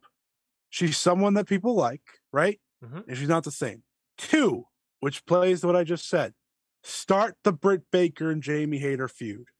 Because then you can raise up Jamie Hayter organically instead of just giving her the title through a babyface run against Britt Baker. If you turn Britt Baker babyface, I'm going to punch you in the face. Britt Baker is better as a heel to build people up. 3, just let Hikaru Shida have a good showing. Yeah. Because all your women's champions that aren't Britt Baker get no TV time. Nyla Rose gets plugged into the one feud at the beginning of the title. Reign, and then is out. Great first defense. Riho's nowhere to be found. Yeah. Nowhere to be found. No one knows where she is. I think she's going to be in Gato Move in like a month or so. I did read somewhere she's having visa issues apparently. Oh, that sucks. I'm sorry for Riho. Then let her wrestle somewhere like Hikaru Shida does. Hikaru Shida, right? She was nowhere to be found. She had the deep feud, then she's nowhere to be found again. So that's a problem. So like even when you have your former champions not showing up, unless you're Britt Baker, it's not great. Because they're supposed to just be they're kind of supposed to be your people that you trusted in. Yeah. And if you can't trust in, to just put them on Rampage, even. Yeah. And I'm going to continue looking at the ratings. I want to look at Rampage and really assess that as well, because really you should keep using Rampage for women's wrestling because that's where they can have good matches. Rampage has had a lot of women's title defenses, women's TBS title defenses, tag titles, TNT title defenses. That would also be really interesting to see how women's shape up compared over there. Why couldn't Hikaru Shida versus Emi Sakura have been on Rampage? You can't tell me Rampage is too important. You can't. Most of the weeks it's a nothing show. Yeah. Where Zach Clayton's wrestling. Right? So like that's another problem where you look at Tony Khan, you're like, what the hell, man? Just put this match there. Either way it's taped. Or have it on Dark. It does well. The match is really good. People really enjoy it. Do a rematch on Rampage. Yeah, like that's the game you play. Do a match on 0 Hour, even. And again, I go back to the Rampage thing. It's like you have this show where nothing happens majority of the weeks. Which to be said, that it was one of the questions asked during the media call, and his response to that was, well, Rampage suffered because I needed all my stars on Dynamite because all my other stars were injured. I needed them all on Dynamite and I couldn't have them also on Rampage. So I kind of got screwed, which I'm like, all right, I guess. Yeah, that makes sense. You know, but you suddenly have to make new stars and you can't do that immediately. Yeah. Okay. Then just put Shida and Emi Sakura on Rampage. Yeah. It's such little easy things. If you can put the FTW title defense on Rampage, you can put the Regina DeWave defense on Rampage, right? Yeah. It's like it's just such a simple thing that he's fighting around here for no reason. I understand. Yeah, gotta have my main guys on Dynamite. That's fine. I understood they lost a lot of people for a period. You have no excuse anymore. You have no excuse to this women's division. You have the excuse of you don't have those people that people want to be there with the Four Horsewomen, right? Yeah. But you don't have the excuse that you don't have time because I watched Rampage be dog shit for 2 months. Yeah. Right? You lost your men's wrestlers, but you didn't lose all your women's wrestlers. You lost Chris Statlander now, so that sucks. But you still have a group here. And I hope with the 2 women's matches that are on this pay-per-view, they both feel relatively big, all things considered. Yep. Start from here. Yeah. New, fresh start. Even if Athena loses, it's still a new, fresh start. Because you just got a potential new women's champion. Oh, definitely new women's champion. You got a lot of new starts. Fix this women's division. Let's stop talking. I think we're about to hit like 3 hours. We are on a show that we said we were going to do for 1. Yeah. No, I think the last point I just want to say also is that that's Tony Khan's job. The fans' job is 1, lower your expectations. It is. Yep. It is not on the same vein ratings wise in this company as the world title. And we also have to just calm down a bit. I get it. He said a lot of bad comments, but we need to calm down a bit. 2, he said it just so many times. Every media call. I know. He's saying a lot of bad comments, and I get why he never answers it well. No, and that's part of the issue. And that's part of the issue. The other thing, though, is, and maybe it's just because we're seeing it on Twitter, but it's like we gotta stop like the performative stuff. We actually have to go out and support women's wrestling and watch these segments. Always. I can't believe for wrestling itself, not AEW. everything. I can't believe it. I'm going to agree with a very old Britt Baker statement here. But remember that statement where she said, like, we're trying our best, but the only way we can get more spots and do better in the division is people watch our stuff. Yeah. Yeah. If Tony Khan puts in a different segment, it might do better, but like, people also need to see it. It's like, so. You want me to give you your best example of how to support in like the easiest way? Yeah. I bought the PWG, I don't even know what the show, 19, PWG 19 DVD. Yep. I bought a DVD yes. in 2022 because Masha Slamovich and Yuka Sakazaki happened on that show. So in my brain, if I buy this, they'll be willing to put more women's matches on PWG. It goes like that through All Out Women's Wrestling. You are directly supporting women's wrestling in that instance. Yes, and with like the rise of Stardom in Japan as the for sure number 2 promotion. Yep. Clearly it's a draw there. It can be a draw everywhere. It just, you need to support just as much, more than just tweeting at Tony Khan.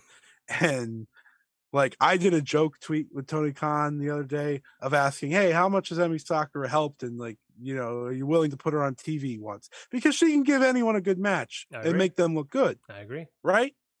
And that's just me legitimately asking, because it's a question I've wanted to ask on the media call. And like, hey, you have this person that will make someone look really good. Why don't you just put them on TV, on Rampage at least, to do that? It's just like, that's the game we go back and forth in. But you nailed it. Support women's wrestling more than just say, hey, let's do another Evolution. Let's do another Empower. Which both of those things have evidence suggesting they weren't draws and no one showed up to watch them. What Evolution, they were both draws as people went to the shows. Correct. But you gotta watch the shows on TV, on Peacock, on whatever. Tony Khan has, whether or not Tony Khan likes women's wrestling or supports women's wrestling or respects it, yada yada yada. At the end of the day, there is no financial interest in him putting women's segments in more apt spots because it might not draw at all, right? Yeah. There's no financial responsibility. If people showed up and did these things, then maybe, and people started supporting it and getting people to watch these segments and stuff, maybe things can turn around. The St. Patrick's Day, huge ratings win, right? Now, however, in that segment, it did lose viewers. It did go down in viewers. However, people still tuned in for it. But then the rest of Thunder Rosa's reign, no one tuned in for it. So it's right. We gotta change some things. And final point, and then we can wrap up and move on and stop talking to each other until 1 12 in the morning. hours from now. Yeah, until 12 hours from now. Is you did the AEW Women's Championship Eliminator Tournament, right? That was a chance, and yes, it was on YouTube, and I agree with people that it should have, at least some of the matches, you could have featured on whatever, but Rampage wasn't around back then, so I don't. Yeah, it is what it is. You put some of the, I don't even know. Did they put the American matches on TV at all? They had to, right? I know they didn't put them all. I don't recall. Okay, I don't recall either. I mean, definitely like the finals and stuff. Yeah, you look at the views here, and I know there was a lot of no names to some people, unknown names outside of like Aja Kong on the Japanese side. But now you know all these people. So the viewership is hard to look at because, again, it was a lot of people you didn't know. But if they ever ran it again, show the support by watching it. Yeah. Right? Show the support by doing it. And that's how you do it again. But I'm done talking. I have to save my voice for 2 hours later. I did 3 hours now. Yeah. I need to go eat lunch and take a nap. No, I'm in the same boat. I'm in the same boat. I think this is a great conversation. I think it's just, and I get it. We're two white cis males. I feel like every time white men are talking about women's stuff, I feel like we always have to say that. Like, I get it, right? It's, or I'm not necessarily in a space of looking at it. That's why I'm looking at it from the ratings, just like financial and numbers and what do the stats say. Right. And it's just like, people, what's the phrase? Talk where your money is or something. Put your money where your mouth is. Yeah. There it is. And I think it's just, it's just that simple. You got I figured it out one of these days. It's just that simple. Now, on the other hand, Tony Khan, you got to fix up the tag division. Why is it so low compared to so low to your other stuff? That seems like an issue. That seems like another thing I should point out. What is up with that, man? Which actually, I just remember the point I was going to say with very last point for me. I mentioned segments. You mentioned the Eliminator tournament as a YouTube show to showcase more women's wrestling. There's Dark Elevation. There's Dynamite and Rampage. What are more elements or avenues for more people to get eyes on women's viewers? Maybe easierly. There was that report that AEW is having an all women's show of some kind, right? Either a weekly show or YouTube show or whatever's happening with that. That is an avenue. That is something that he seemingly is putting effort into. Another, a point to, does Tony Khan hate this? Well, he might be putting in the effort to try to fix things and try to get more eyes on women's wrestling. However, when that happens, we all need to go out and watch the dang show. And I think that's the last point we got to stay with. So thank you, everybody, for listening to this. Turned out 3-hour Ring Post Radio. We're going to do a 4th hour tonight. Maybe 5 hours. I don't know how. It's a 15, 5 hours. It's a 15-match show. But please join us. It's going to be a long review. Please join us there. It's going to be on the Patreon, patreon.com/countoutpod. Any tier will do. Will get you the view to see the review. That kind of worked. So definitely go check it out. Patreon.com/countoutpod. You can follow me on Twitter at Ryan Knight. You can follow at Scott E Wrestling on Twitter. Follow the whole show at CountOutPod. Scotty, we've been going for 3 hours. I mean, do we want to do our match of the weeks? I say we just call it here. Watch Julia versus Starlight Kid. All right, goodbye. Perfect. See everybody. We'll see you, some of you, hopefully tonight after All Out. We'll see some of you some more tomorrow for just the audio. We'll see all of you definitely next week for Ring Post Radio. Goodbye, everybody.